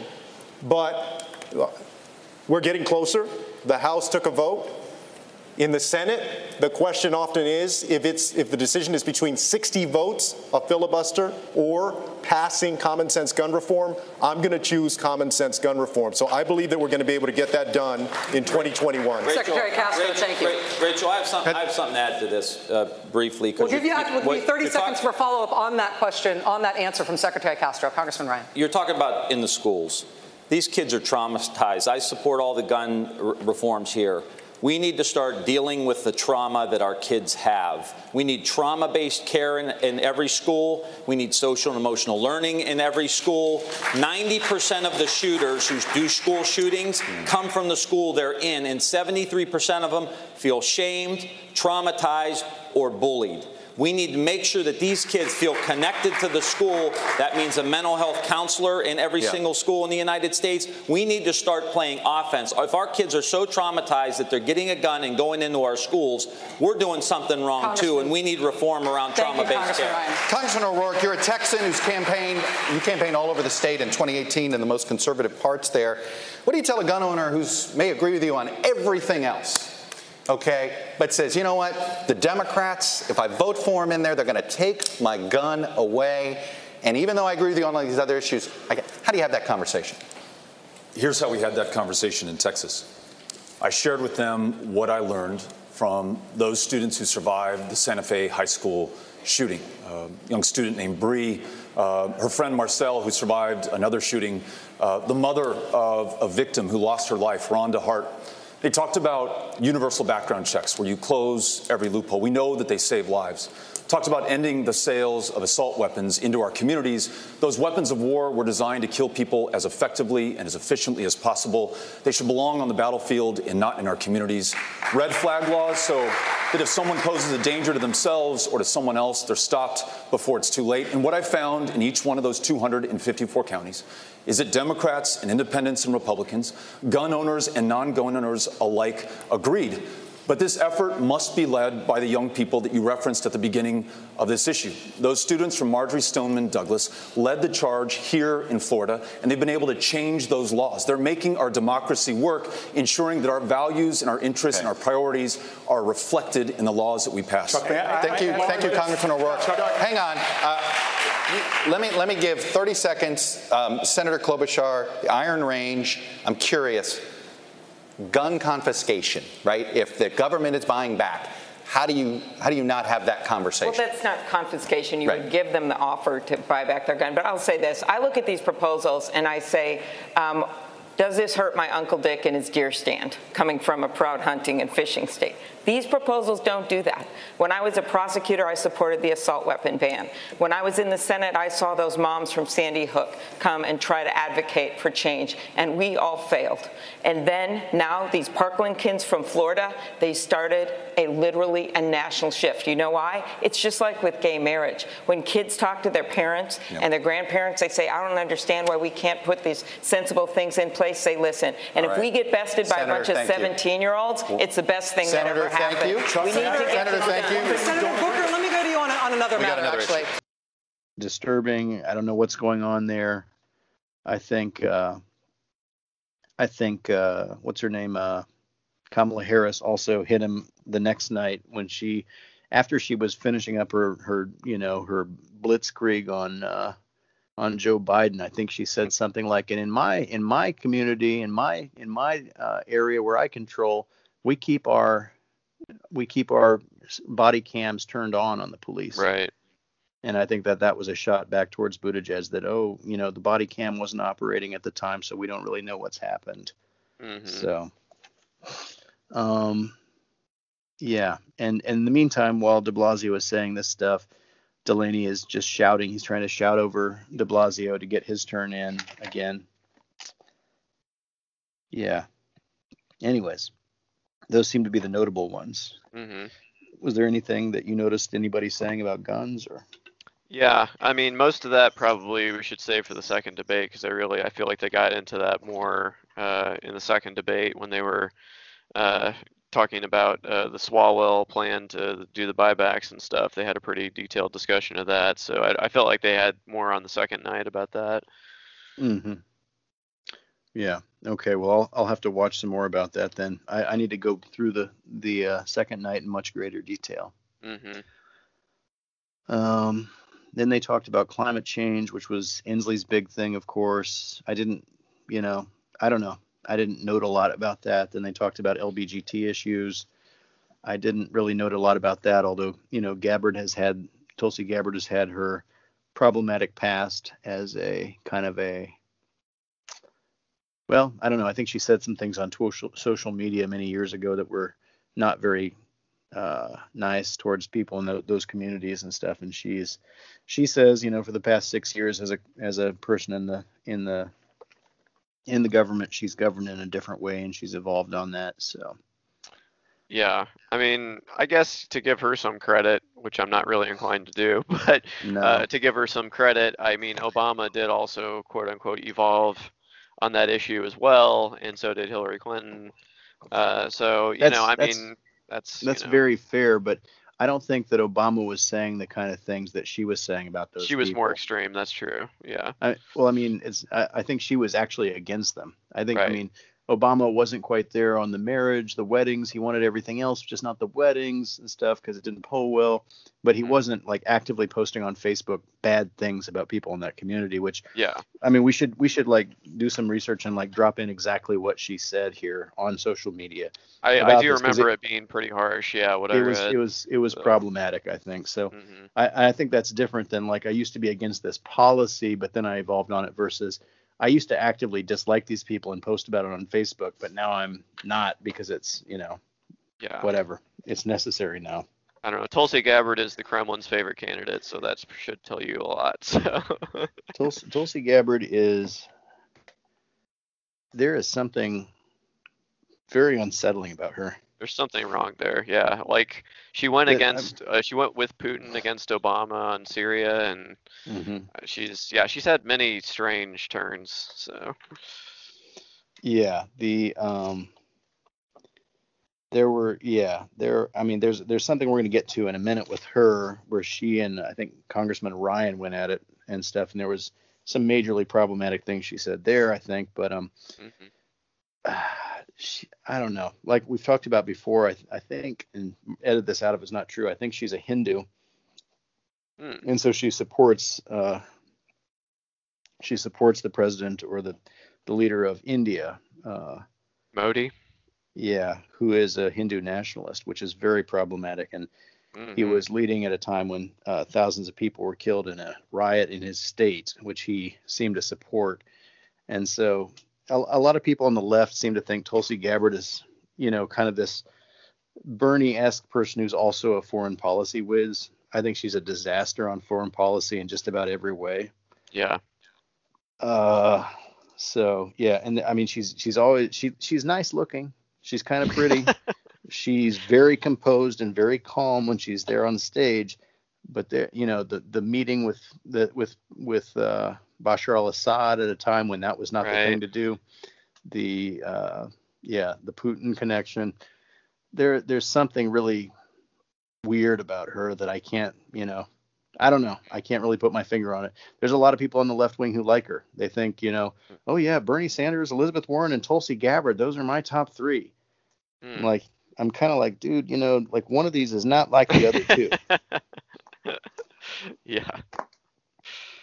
So, yeah, I don't know. I guess maybe Tulsi Gabbard looks good on foreign policy if you're somebody who doesn't primarily know very much about foreign policy, I guess. And I'm not saying that I know everything about foreign policy, but if you take a very simplistic, anti-war stance on the left wing, then maybe she sounds reasonable. But no, I think when you dig deep on some of these issues, she is a disaster. Yeah. So. Sure. And so what happened here was, okay, well, let's see. There was a question. I thought it was a good question. And it was a question from somebody on Twitter or something. Let's see. The question was something, Lester Holt said there was an audience question. Basically, does the U.S. have a duty to prevent genocide? Let's see. There were various answers. I think Beto O'Rourke said, Yes, but with allies' support. Okay, well, maybe. I mean, maybe if people are if a genocide is being committed somewhere in the world, hopefully our allies are in a geopolitical position domestically where they will want to support America, although I don't think America has much credibility with most countries to intervene in anything anymore. And a lot of countries, the default answer is going to be no, you know. So Inslee said only with congressional approval, which is another kind of, feels to me kind of like a soft way of saying no, because Congress doesn't approve anything anymore. Yeah, I know we're still using the same, you know, what is it, the use of force resolution or whatever from back around 2001. And that's a problem. But if we didn't do that, I don't know what conflict would have been approved ever, you know? And I mean, I don't know. Sometimes that's a good thing. Sometimes that's a bad thing. I don't know. I think I have different views on military intervention than some Democrats do.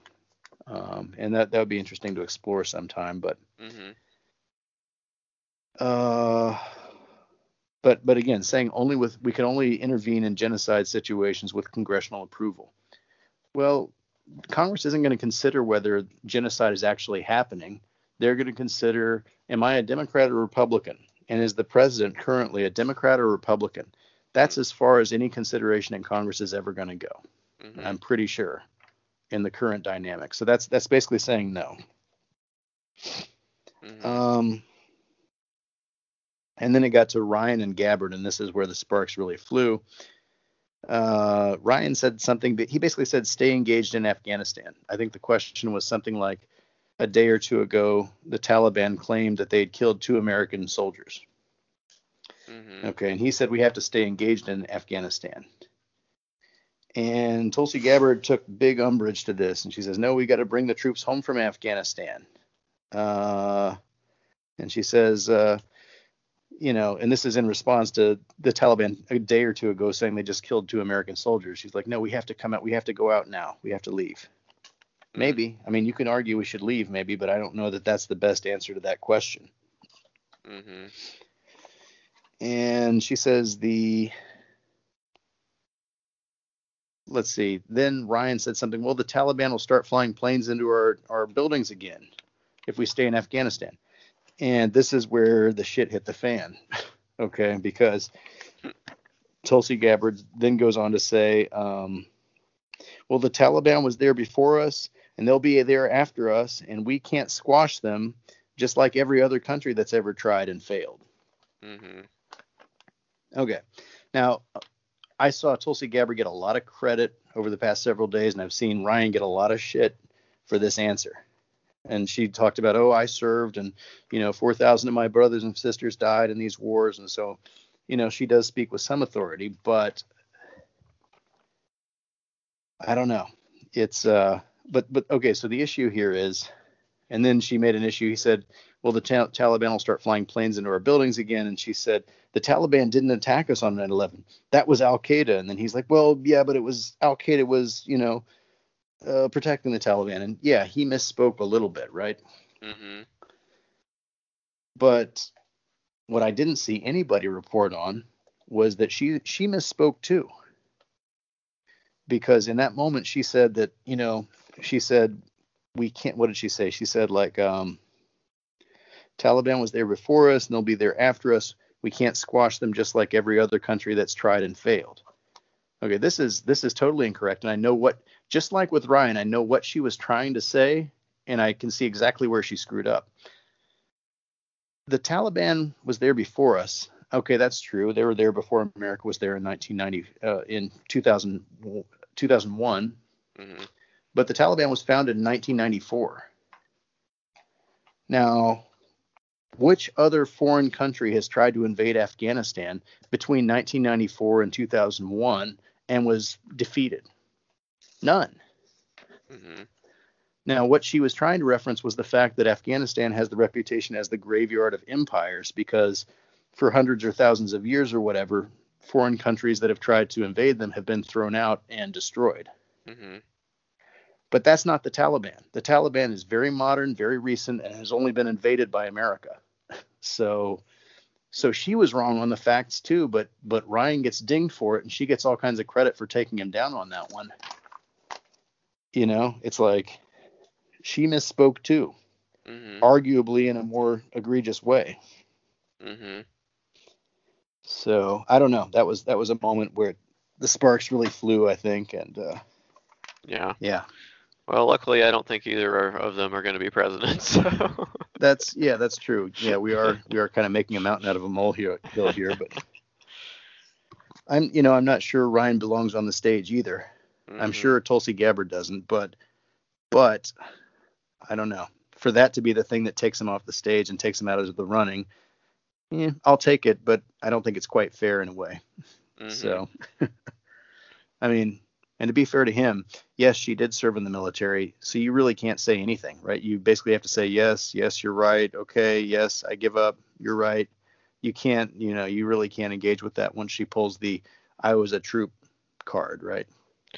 It's just so sad that that's such a cachet, because that is, I think, one of the ways that you can get under the Republican skin, because there's just been this series of chicken hawks from Bush to Cheney to, George W. Bush, obviously, because I think Senior was obviously in World War II, but, he was a pilot. Yeah, exactly, and he got shot down or whatever. But, Bush and Cheney and Trump, and, Reagan also, he got out of serving.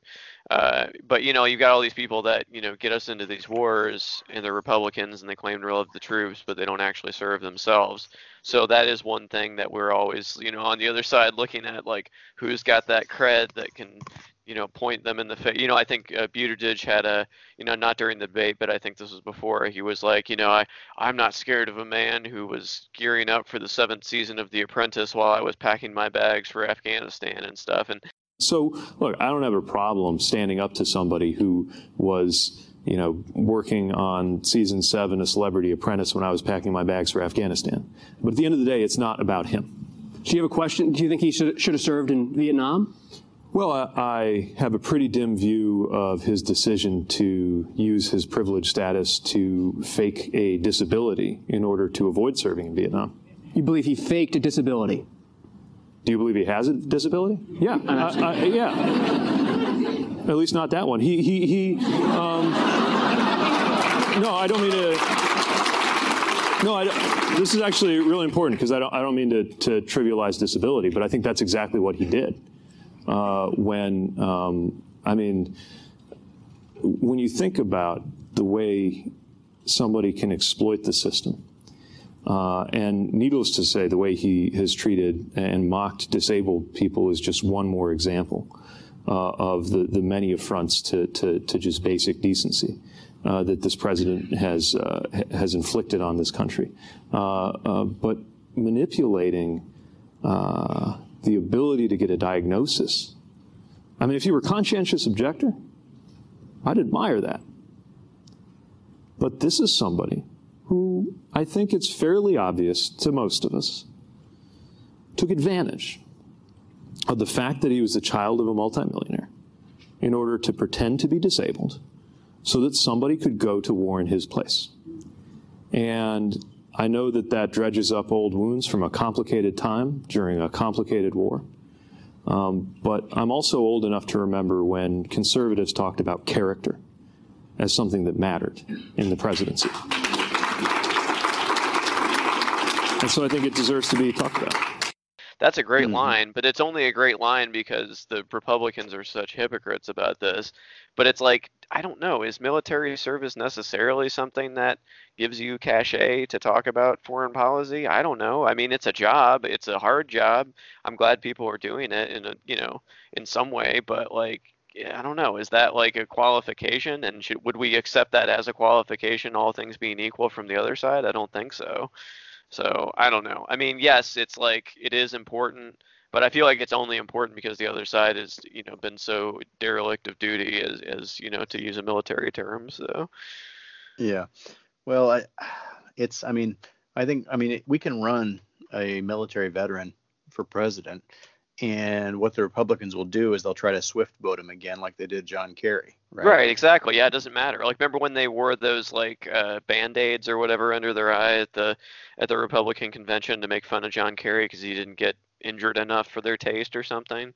Like, yeah, it doesn't really matter. It's not going to be the thing that gets us over the finish line necessarily. Mm-hmm. So. And I have a feeling though, if you had Buttigieg or Gabbard running against Trump, and they were trying to run as one of the troops and they know what's best for the military, I imagine one thing that Trump could fall back on is to say, well, I'm pretty sure that if we polled the people in the armed services currently, they would be voting Republican more than they would be voting Democrat. Mm-hmm. And he probably wouldn't be wrong about that. So, yeah, I don't know. It's a messy situation. I do think like people who have served in the military, served in the wars, they do have a very unique, on the ground, often, not always. Again, these things, everybody who served, yes, we should be thankful for them and what they've done. But we can't pretend that every single person who ever served in the military was right there on the front lines, watching their buddies get blown up. Like, there's a lot of jobs in the military that are not like that. And yeah, we should thank them all, but having been in the military at some point does not make you a better foreign policy expert than somebody who wasn't necessarily. Or necessarily a great president either. Yeah. I mean, look at Ulysses S. Grant. I mean, his administration was a disaster, and he was obviously a good general because he won the Civil War, but that doesn't mean you necessarily know. It's just like, being a business tycoon doesn't mean you're a good president, obviously. But yeah. I think that I think it would be interesting to talk to some veterans or whatever on the pod sometime. I think that's something we should work into our vocabulary. On the pod, we can just talk about the pod as a very casual thing that we're just like, we're on the pod sometimes. Other pods we're off the pod. You take that kind of talk back to Pod Save America chat. I don't want that here. Okay. Hey Bob, I think it's shit or get off the pod time. Oh God. So, but I don't know. It'd be interesting to hear, some veterans talk about this a little bit. Just, what kind of cachet do you think, having served in the military, not just for you, but for anybody who's ever served in the military, and should carry? And does it matter whether you saw combat or whether you were kind of in the rear echelon somewhere, rear area? Should that affect how much credence we give to somebody's voice on issues of war and peace and international relations and stuff like that? Yeah.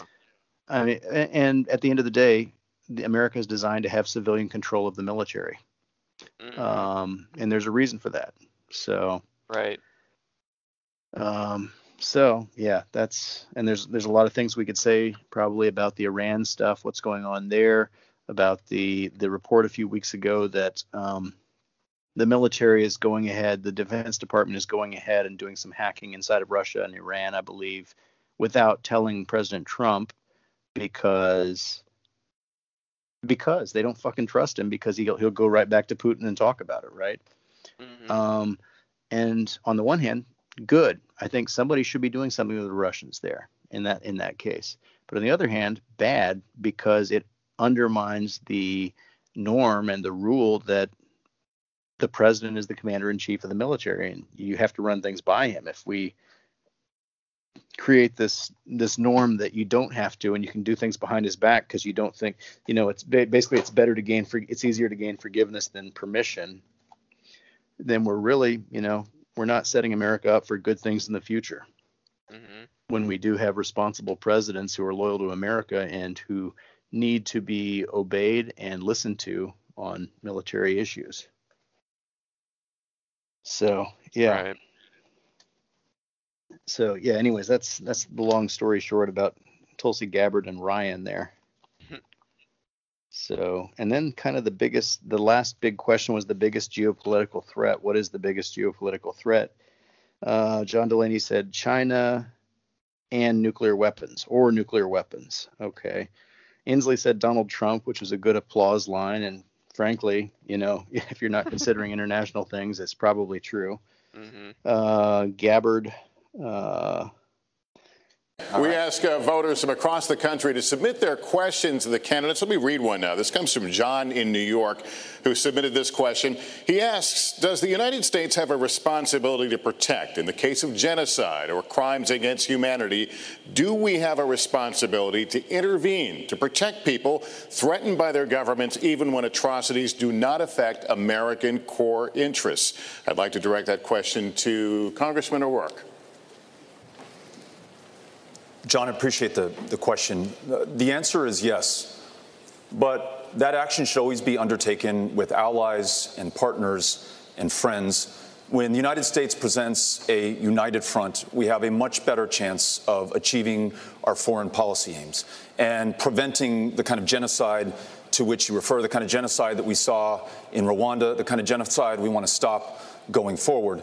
But unfortunately, under this administration, President Trump has alienated our allies and our friends and our alliances. He's diminished our standing in the world, and he's made us weaker as a country, less able to confront challenges, whether it's Iran or North Korea or Vladimir Putin in Russia, who attacked and invaded our democracy in 2016, and who President Trump has offered another invitation to do the same. He's embraced strongmen and dictators at the expense of the great democracies. As president, I will make sure that we live our values in our foreign policy. I will ensure that we strengthen those alliances and partnerships and friendships and meet any challenge that we face together. That makes America stronger. But what about the War Powers Act? Congressman O'Rourke, what about the War Powers Act being a part of that equation? With deep respect to the congressman, look, we've learned of painful lessons as Americans, that we've gone to war without congressional authorization. And look, this is very personal for me. I know the cost of war. My dad served in the Pacific in World War II in the U.S. Army. Battle of Okinawa, had half his leg blown off, and he came home with scars, both physical and emotional, and he did not recover. He spiraled downward, and he ultimately took his own life. And that battle didn't kill him, but that war did. And look, even in the humanitarian crisis, and I think we should be ready, Congressman, to intervene. God forbid there is a genocide, but not without congressional approval. Democrats and Republicans, both in the Congress, have not challenged presidents and have let them get away with running the military without the congressional approval. We learned a lesson in Vietnam we seem to have forgotten. And the decisions have to be made by the United States Congress. I want to pick up this point, and I want to put this to Congressman Ryan. Today, the Taliban claimed responsibility for killing 2 American service members in Afghanistan. Leaders as disparate as President Obama and President Trump have both said that they want to end U.S. involvement in Afghanistan. But it isn't over for America. Why isn't it over? Why can't presidents of very different parties and very different temperaments get us out of there? And how could you? I appreciate that question. So I've been in Congress 17 years, and 12 of those years I've sat on the Armed Services Committee, either the Defense Appropriations Committee or the Armed Services Committee.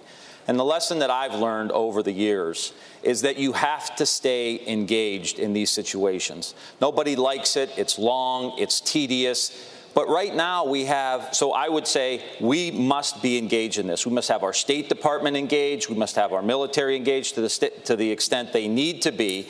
But the reality of it is this president doesn't even have people appointed in the State Department to deal with these things. Whether we're talking about Central America, whether we're talking about Iran, whether we're talking about Afghanistan, we've got to be completely engaged. And here's why.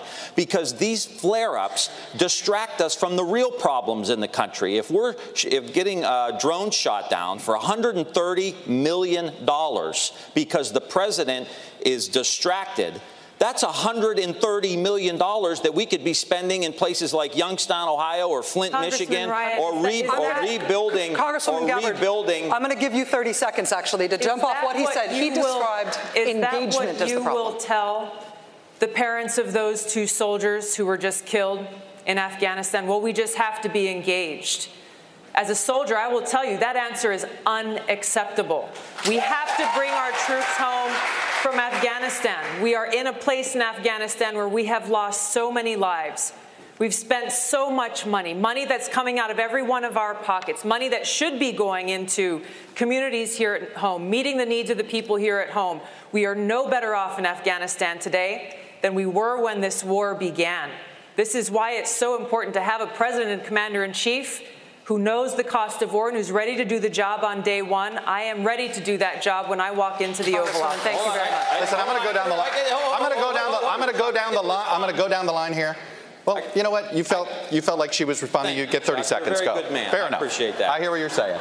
I would just say I don't want to be engaged. I wish we were spending all this money in places that I've represented that have been completely forgotten and we were rebuilding. But the reality of it is, if the United States isn't engaged, the Taliban will grow and they will have bigger, bolder terrorist acts. We have got to have some present there. The Taliban was there long before we came in. They'll be there long before we leave. Well, we cannot keep U.S. troops deployed to Afghanistan thinking that we're going to somehow squash this Taliban that has been there, that every other country that's tried has failed. I didn't say squash them. When we weren't in there, they started flying planes into our buildings. So I'm just saying right now, the Taliban didn't attack us on 9/11. Al-Qaeda did. Well, I understand. Al-Qaeda attacked us on 9/11. I understand. That's why I and so many other people joined the military to go after Al-Qaeda, not the Taliban.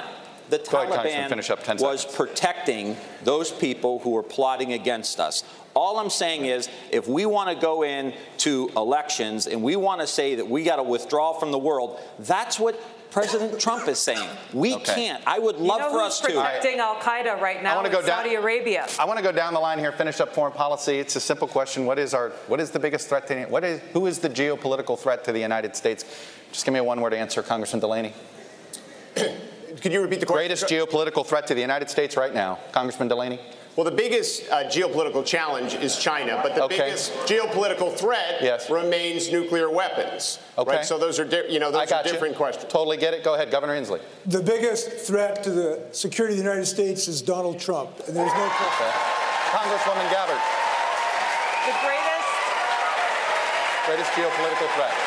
The greatest threat that we face is the fact that we are at a greater risk of nuclear war today than ever before in history. Senator Two threats, economic threat, China, but our major threat right now is what's going on in the Mideast with Iran if we don't get our try to keep it slimmer than what we've been going here. One or two words. Our existential threat is climate change. We have to confront it before it's too late. Senator Warren. Climate change. Yeah. Senator Booker. Nuclear proliferation and climate change. Secretary Castro. Say China and climate change. Congressman Ryan. China, without a question, they're wiping us around the world economically. And Mr. Mayor.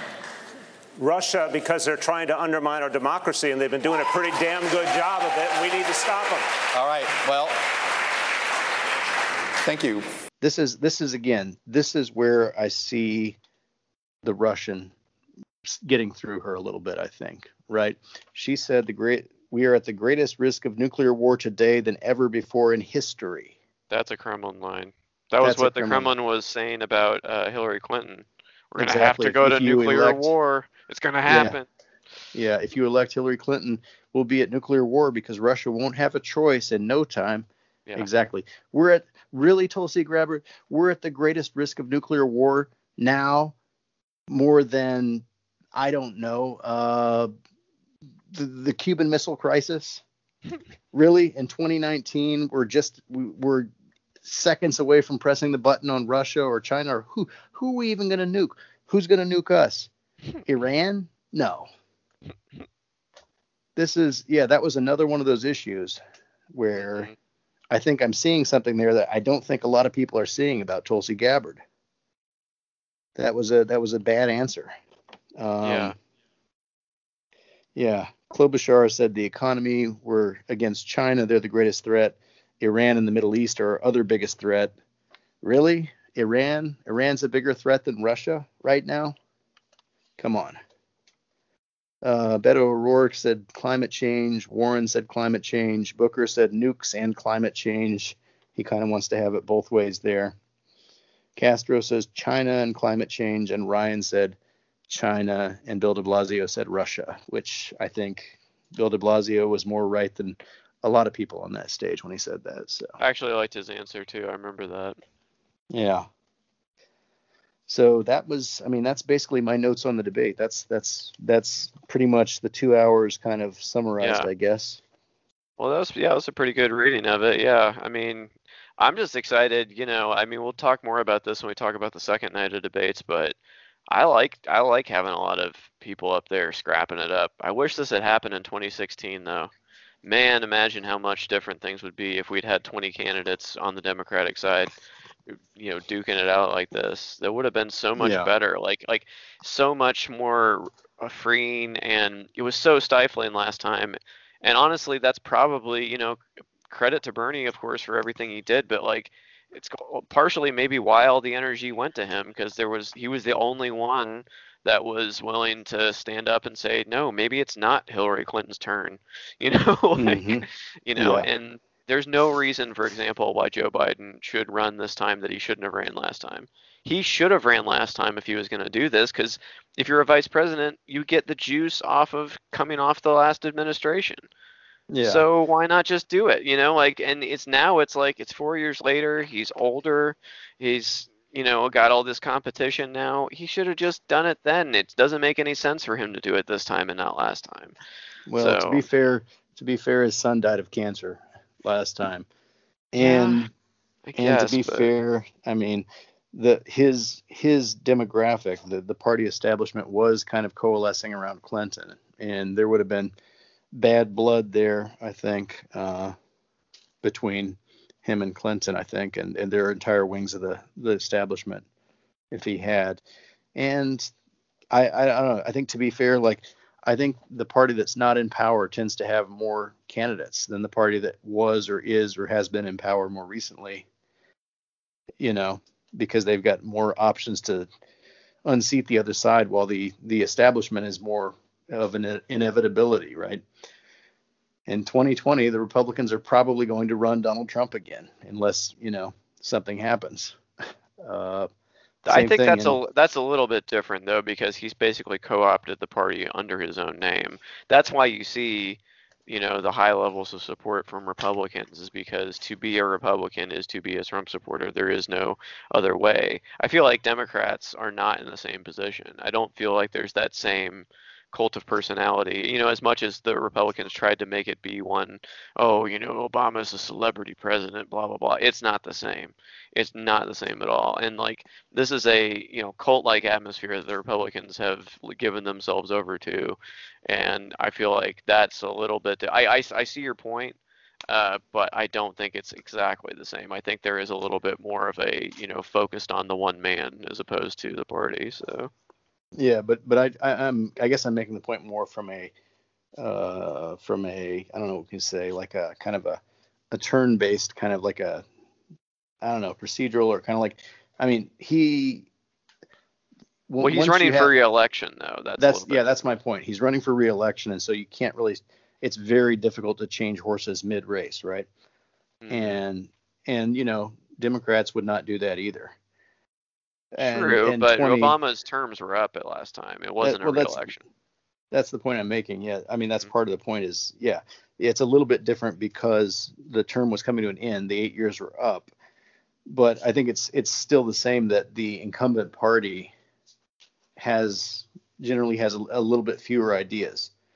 I think it's much harder to run as a Democrat in 2016 when Obama's 8 years are just up, because there's not too many lanes you can take, right? Any lane you take that's not the Obama lane basically is a repudiation of the last 8 years of Democratic rule, But when you're in the opposition party, you've got anybody can critique the past 4 to 8 years for any number of reasons, and you're not really going against party orthodoxy. Party orthodoxy can be molded at that point for the foreseeable future. Yeah. But I just feel good that there's like a vigorous debate. It was just so stifling last time to watch in retrospect, and knowing how it turned out, obviously hindsight being 2020 and all, to use a phrase. I know that was Bernie's thing after last time, but like that's, it would have been nice last time is all I'm saying, to see a little bit more mixing it up and not so much inevitability.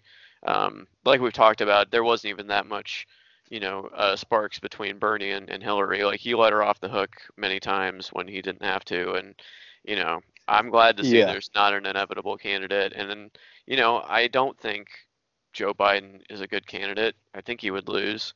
And I'm glad to see they're not just going with the idea that he's inevitable And not that I need Kamala Harris or whoever else or Elizabeth Warren or Bernie to be the person, but it is nice to see that there's not one, leader of the pack that we all have to make way for. And I think that's a better system for going forward. So, yeah, I do think, I think the idea that it's somebody's turn, that's got to go on the ash heap of history. It's like 4 years later is a different world. You can't be holding on to chips you cashed in last time or something. You can't. Yeah. So, there was one more. I went back to the front page of the paper. There's one last thing they were asked about, which was basically holding Trump accountable, whether that's, impeachment or doing so. I think basically, holding him accountable legally when they become president. Congressman O'Rourke, Special Counsel Robert Mueller's report outlines multiple instances of potential criminal behavior by President Trump. House Speaker Pelosi has publicly and privately resisted any move toward impeachment in the House. If the House chooses not to impeach, as president, would you do anything to address the potential crimes that were outlined in Mr. Mueller's report? Yes, and I'll tell you why. How, by the way, if the answer is yes? One of the most powerful pieces of art in the United States Capitol is the Trumbull painting of General George Washington resigning his commission to the Continental Congress, at the height of his power, submitting to the rule of law and the will of people. That has withstood the test of time for the last 243 years. If we set another precedent now, that a candidate who invited the participation of a foreign power, a president who sought to obstruct the investigation into the invasion of our democracy, if we allow him to get away with this with complete impunity, then we will have set a new standard, and that is that some people, because of the position of power and public trust that they hold, are above the law. And we cannot allow that to stand. So we must begin impeachment now so that we have the facts and the truth, and we follow them as far as they go and as high up as they reach, and we save this democracy. And if we've not been able to do that in this year or the year that follows, and under my administration, our Department of Justice will pursue these facts and ensure that there are consequences, there is accountability, and there is justice. It's the only way that we save this country. Thank you, Congressman O'Rourke. Congressman Delaney, because of the accountability issues that Congressman O'Rourke was just describing there, and the real political landscape in which Nancy Pelosi is saying that impeachment will not be pursued in the House, it raises the prospect, and the Mueller report raises the prospect, that President Trump could be prosecuted for some of those potential crimes down the line. No U.S. president has ever been prosecuted for crimes after leaving office. Do you believe that President Trump could or should be the first? I guess there's always a first.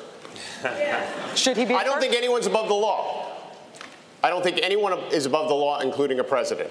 I support Speaker Pelosi's decisions that she's making in the House of Representatives right now as Speaker. I think she knows more about the decision as to whether to impeach the president than any of the 2020 candidates combined. Conceded. So, but I do think no one's above the law, and this president, who is lawless, should not be above the law. But I will tell you, Rachel, the one thing when you're out doing as much campaigning as I've done, 400 events, all 99 counties in Iowa, this is not the #1 issue the American people ask us about. It's not. They want to know what we're going to do for health care, how we're going to lower pharmaceutical prices, how we're going to build infrastructure, what we're going to do to create jobs in their communities. You know, last year in our country, 80% of the money for startup businesses went to 50 counties in this country. There's over 3,000 counties in this country. That's what they care about. They care about what's going on in the public schools. They care about what's going on with jobs in their communities, with their pay, with their health care, with infrastructure. These are the issues. These kind of kitchen table, pocketbook issues are actually what most Americans care about. They never ask about the Mueller report. Your time is up. They never ask about it. They want to know how we're going to solve these problems. Time, sir. Here's the thing. Senator, if we let the Republicans run our elections, and if we do not do something about Russian interference in the election, and we let Mitch McConnell stop all the backup paper ballots, then we're not going to get what. He said, O'Rourke said, impeach now, and if we don't impeach him now, then my Department of Justice will pursue the issue with him. Delaney was incredibly frustrating. He said, no one is above the law, but I support Nancy Pelosi, and I don't think any one of us on this stage knows more about how to handle this than Nancy Pelosi. But then he went back and said, but Trump is a lawless president. Nobody's above the law. Yeah. And then he said, but everywhere I go, voters don't care about impeachment. And then he said, there are over 3,000 counties in this country, which is like, okay, yeah, Delaney, you memorized a factoid and you wanted to recite it, and this seems like your last chance, and it was. So congratulations for that, I guess. But like, what a mealy mouthed person, Oh, nobody's above the law. Donald Trump is lawless. We can't impeach because Nancy Pelosi doesn't want to, and I support her. I mean, what that you don't have a coherent thought there, man. Mm-mm. Why are you on the stage? Why are you on the stage? Yeah. I don't expect him to be on the next stage. I'll be very surprised if he is. Well, they may actually bring him back. I'm not sure what the thresholds are. I was just looking at that. That I know they have to meet a fundraising and a polling thing, Yeah, or this one or time it the was like other. one or the other. This time it was one or the other. I think next time it'll at least be more stringent if it's not one or the other. Gotcha. Yeah, I know that like 14 of them, I guess, had, and 6 of them hadn't. So yeah, I hope it's a little more whittled down, because there are a few people we could cut very easily. The Marianne Williamsons, your John Delaney's. So we can effectively say, hey, slow down, girlfriend. We're gonna get to that on night 2. Oh yeah, night two. Absolutely. Well, I'm excited to talk about night 2 because I think there's a lot to say there as well. But yeah, I am actually interested once we whittle it down a little bit more to just getting them all on one stage, because I think that's when we'll really see some sparks flying here. So yeah. Any kind of final thoughts about? Final thoughts about who does not belong on the stage next time, who disqualified themselves, who should probably just bow out, who's only in it for their ego, who is the winner of the debate. And I want to be careful with that, because I feel like a lot of the coverage, even from a lot of places that I respect, they kind of already knew who the winner was in their mind before the debate happened. And they're like, oh, clearly Elizabeth Warren owned it again. Oh, she won everything. It's like, I don't think it's that clear. I don't think Elizabeth Warren kept her head down the whole time. And you could say, well, that's what she's supposed to do. Yeah, she just remained neutral in my book. I don't think it hurt her or helped her, honestly. I think she kind of just stayed where she was. And I want to get away from that too, because I'm as guilty of that as anyone. When I was writing about the last, and I was definitely not picturing it turning out how it did, because I think this played into it. But like, I definitely, when I was writing my columns, as I wrote about every single primary, Republican, general, Democrat, the whole thing, it was like ended up being over 24 debates I wrote columns about. And I had a little section, I read a little section at the end of every one, who won and who lost, like it mattered. Like it didn't matter. It's arbitrary. It doesn't mean anything. There's people that have good moments and bad moments, but like in the end, you can't break it down like that. It doesn't matter. Like it's like it's arbitrary to say who won and lost. Like what does that even mean? It's not a sporting competition. Like you may say that somebody lost this one point or this moment, but I don't know that you can say somebody lost the whole debate. Having said that, if I had to say somebody who did lose, I think Beto lost big time. I think he definitely dropped in a lot of people's estimation, and I think a lot of people on the stage, for some reason, just had it out for him. I understood from Julian Castro's, point of view why he felt like he had to take him on. But I felt like it was almost just overkill when Cory Booker and Bill de Blasio were jumping off the ropes onto him. Like I'm like, okay, the guy's down. let's get off him. But yeah, I think if I had to say winners and losers, he brings it out in him. Yeah, right, exactly. It's like, who is this guy?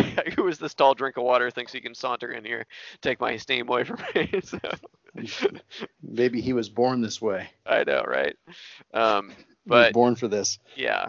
I don't know. If I had to say somebody who rose, I don't want to say winner, I'll say rose in people's consciousness or estimation. I think Julian Castro had a really good night, overall. Like, I think he made a lot of salient points, and he definitely brought of the people who spoke Spanish, I definitely thought he had the most authenticity, obviously, with it. So, I think he went on that, and, just as far as standing out in a crowded field, I think he acquitted himself well. I thought de Blasio did okay for a guy at the end of the stage. He might move on to the next round, just based off of a stronger performance on that. I don't know. What do you think? Yeah, I don't know. I think Castro did good on a couple issues. I think that the trans women getting abortions thing was an overlooked gem that is probably should be somewhat disqualifying. Yeah, we'll find that audio, but yeah. Yeah, I mean, check it out. Make sure it says what I think it says, because I wrote it down. I think I got it right. But I know. it seems... When you said that, I kind of something in my mind sparked, and I sort of remembered that moment. Yeah. Yeah.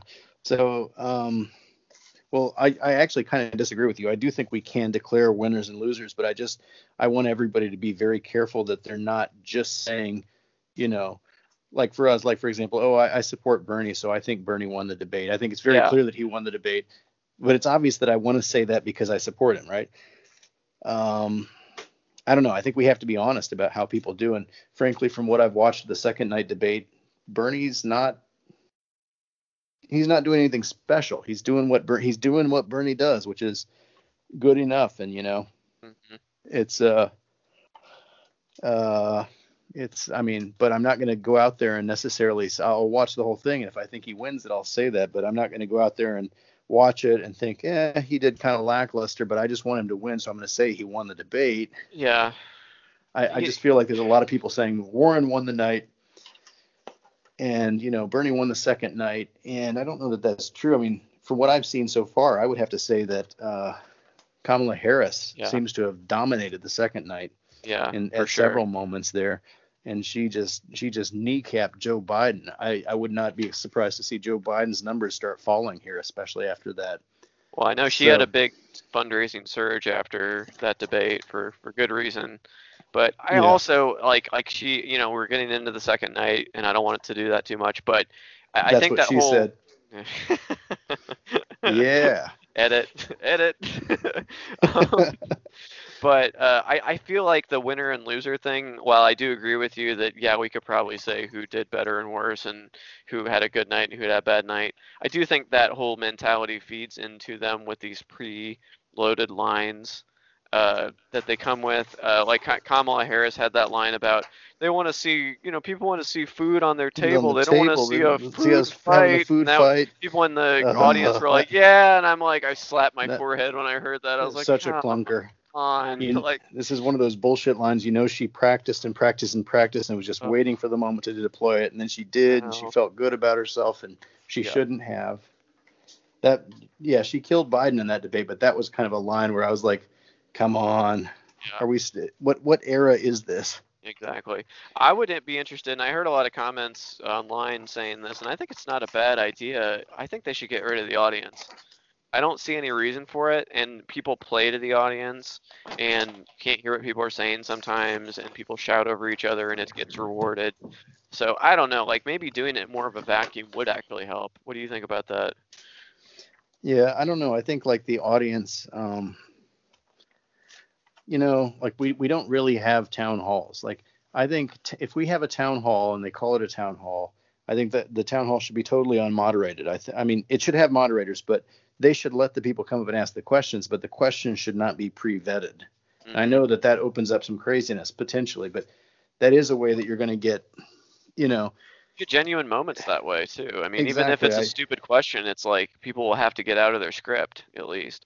Yeah. So. It's introducing a more natural thing. It's introducing more, unpredictability. People have to think on their feet. You don't have audience members trying to pre-select their question to be something that sounds intellectual, like what a news anchor might ask if they were asking the question instead. So I think the town hall format that America has lapsed into recently has been very disappointing. But I don't know. But then, Shaw, we wouldn't have Ken Bone then. Yeah. Yeah, I wonder who he finally voted for, but. Probably Trump. Yeah. Well, so as far as who I think who did well, I think De Blasio seems to have beat expectations, and he's not somebody I'm aware of. I don't see him on the TV very often because I'm not in New York and stuff. So it raised his profile in my estimation, I guess. Tim Ryan, I honestly had no idea who this guy was before the thing happened. I thought he did okay. I mean, I think he's probably just about done because Tulsi Gabbard probably killed him, even though she shouldn't have. I mean, like, even though I don't think it was justified that she got so much credit for her answer there that she did. Yeah. Julian Castro, I think that the trans abortion comment may have been a mistake, but I think like he sounded good on immigration. I think like, as far as I can tell, he's one of these people who's polling around 1% or something, and I think his numbers are probably going to go up after that a little bit. They could double. Yeah. Cory Booker, yeah. I think, Kamala Harris is eating his lunch, and she and Biden as far as in the mainstream. So I don't think he did particularly badly. I think the Spanish stuff that he and O'Rourke got into was a little bit annoying.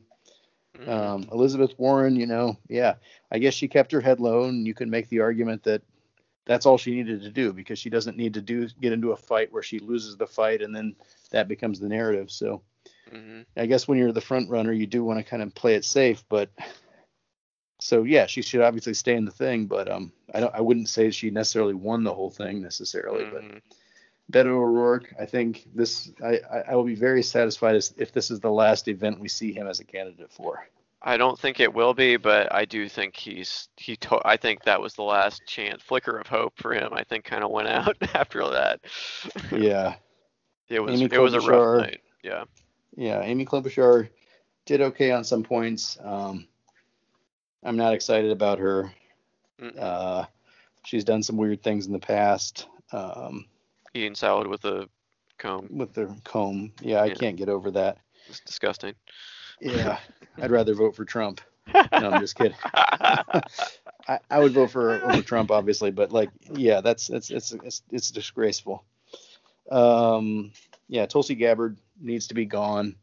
It's not a popular thing to say on the left wing. There's some people who are freakishly passionate about her for some reason. I don't get it at all. Yeah, what is that about? I don't get. She's still like one of these people that's so transparently flawed to me.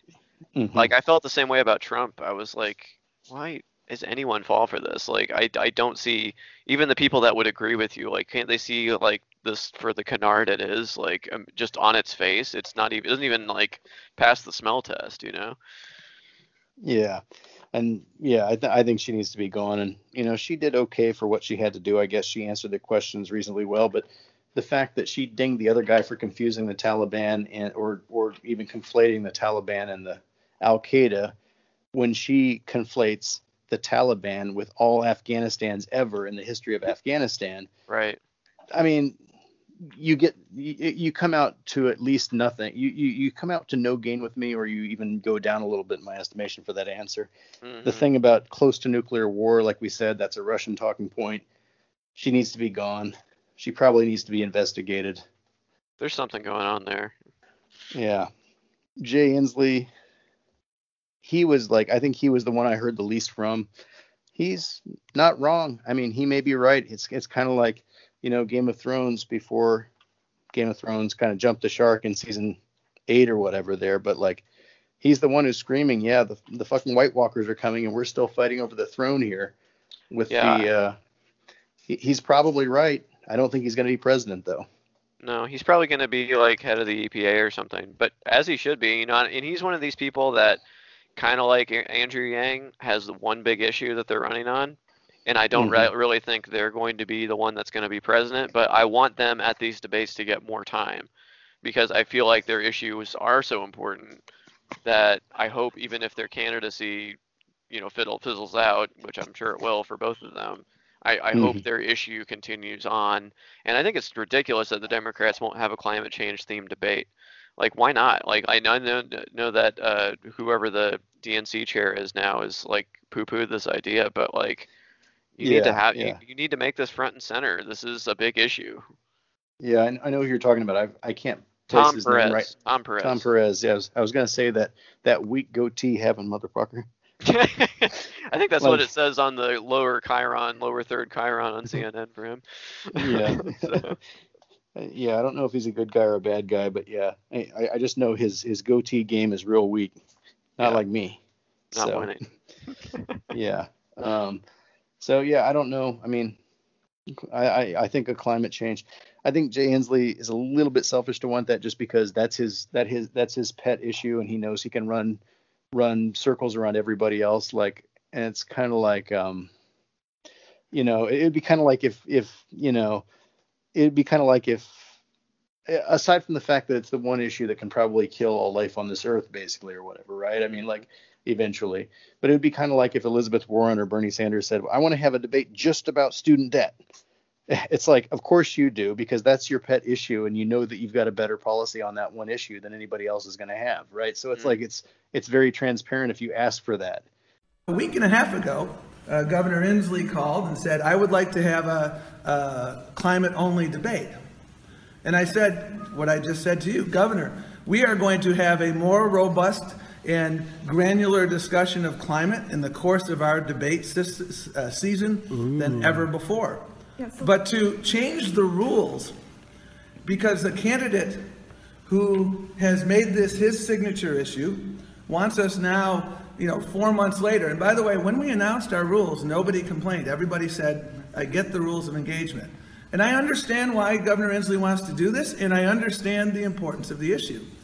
But to change the rules now and say we're going to do it differently after we had all agreed on the terms of engagement, then I need to go back to a number of organizations who said, I want a debate on my issue and my issue only. And we don't have enough debates to do that. And so that's my complaint. But yeah, I don't think it would be the end of the world if they did do that. So what if they did have that debate? So what if they had that? They could have, make each debate. How many debates is there going to be? We're still how far away from the Iowa caucuses? We got time.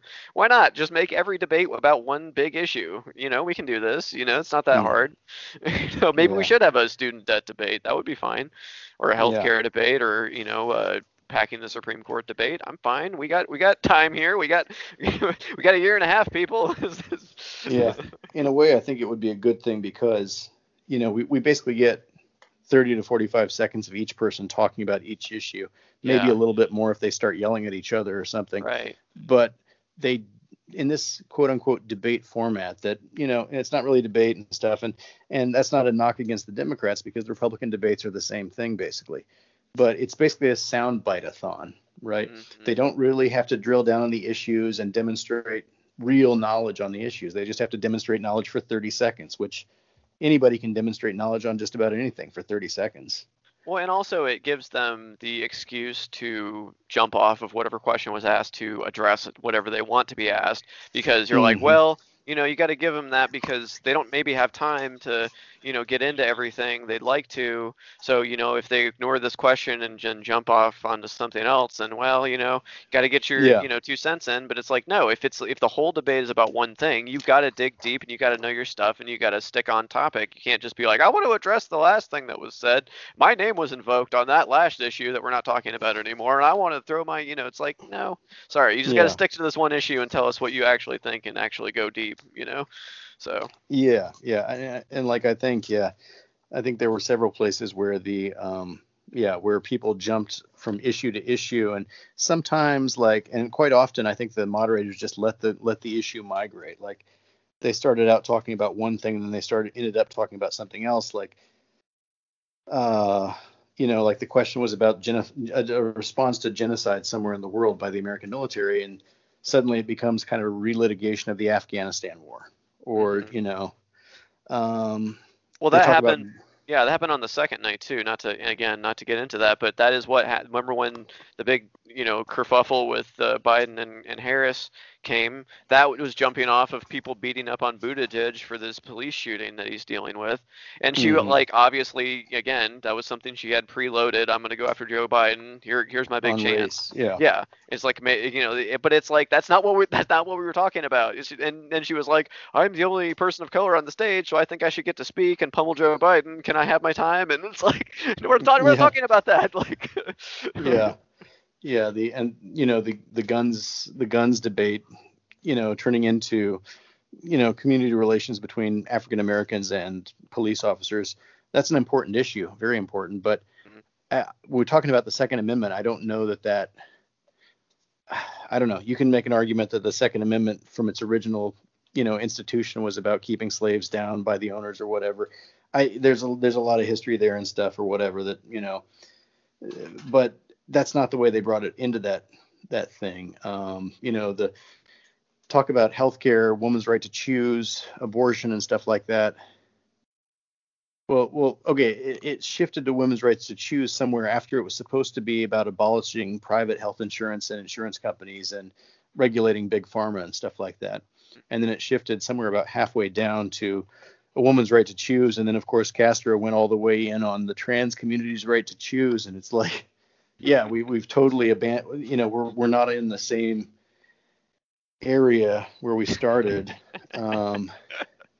Well, hey, there could be a man, because I think there was a man who was who transitioned to being a woman, it was a woman that transitioned to being a man, but she got pregnant, or he got pregnant. Yeah, I forget this. There's like one or two cases of this. So. But that's not a trans woman, then, though, Bob. That's a trans man, right? I know. So, I need to cut this part out. I'm going to step all over myself here. So. No, it's just further demonstrating that Castro, if that's what he was trying to say, then he screwed it up, apparently misgendered somebody or whatever. Yeah. So, I don't, Yeah, no doubt. Yeah. I don't know, whatever. The fight over gender pronouns and stuff happened a couple of years ago. I thought it was all resolved. It was confusing for a while, but I thought we were all on the same page. But I don't know. I think it's a confusing issue. And if that's why, if that was the point at which he became confused, I don't know. It's confusing. I don't know exactly what he was trying to say. And if he was saying what I think he was trying to say, it's just confusing, right? Mm-hmm.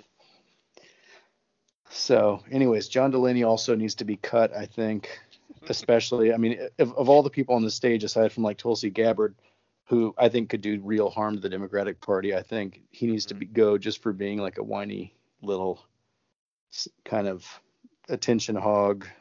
Nobody knows why he's there. He doesn't really. Yeah.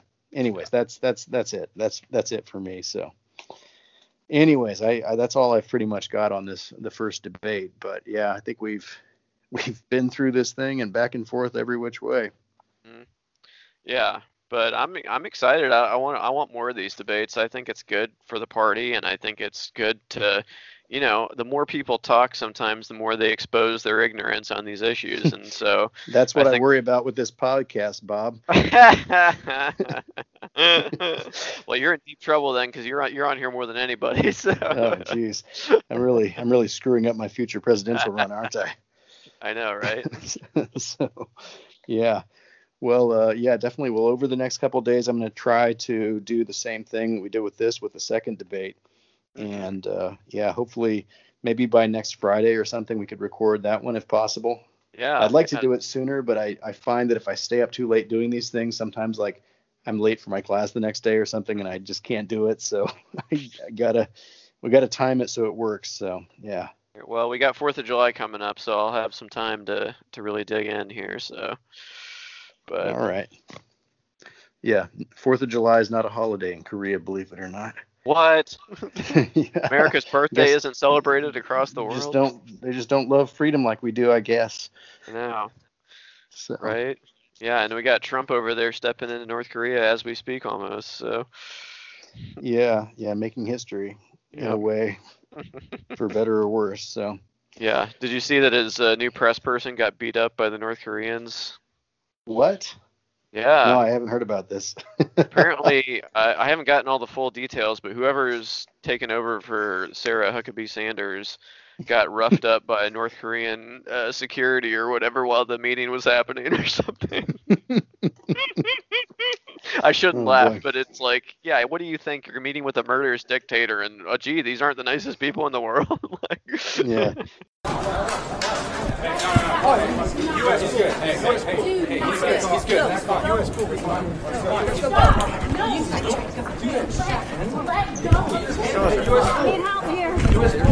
U.S. cool. No. Stop.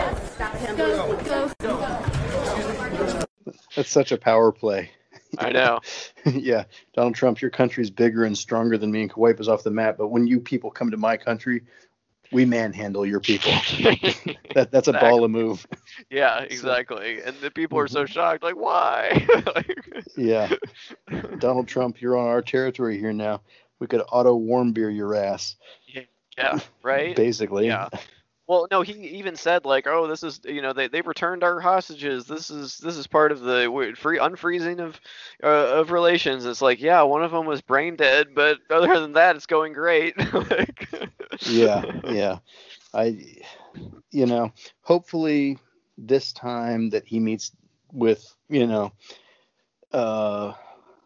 Jong-un, Kim Jong-un doesn't have to murder half of his negotiating team on the tarmac of the airport, So again, it's all fun and games. Yes, he's making history. Oh, will they, won't they?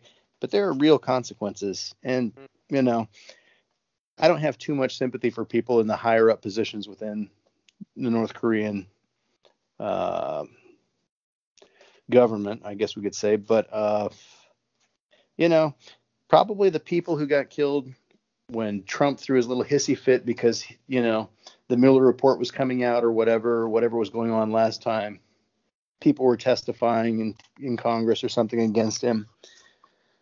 I forget who it was. Was it Cohen was squealing or something at that point? And so he got so upset that he flew out of the negotiations where Kim Jong-un had ridden a train all the way down through China, all the way to Vietnam to be there because he won't fly.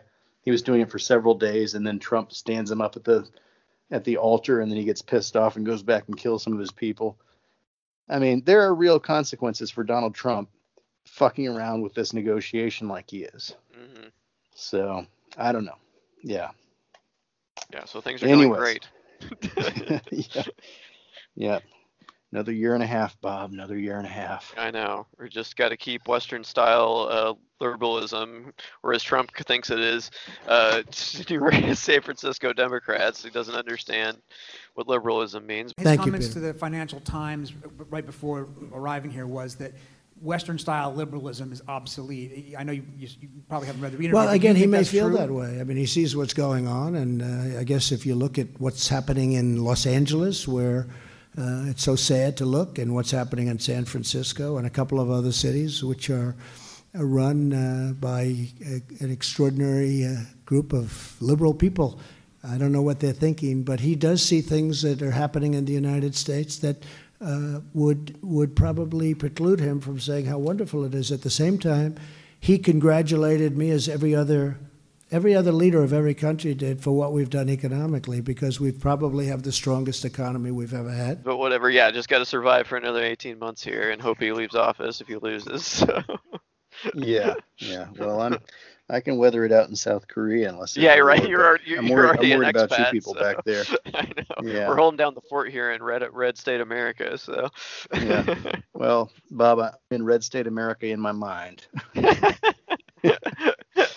Somehow I think like one of us is doing more work. So. I know, me, and it's all mental work too, mental labor. Really doing the Yalman's work there. So. It's a heavy burden to bear, Bob, but I hardly complain. I know, right? Cool. Well, I'll be back with you in a few days to discuss night 2. So. Definitely, we'll get to work on that.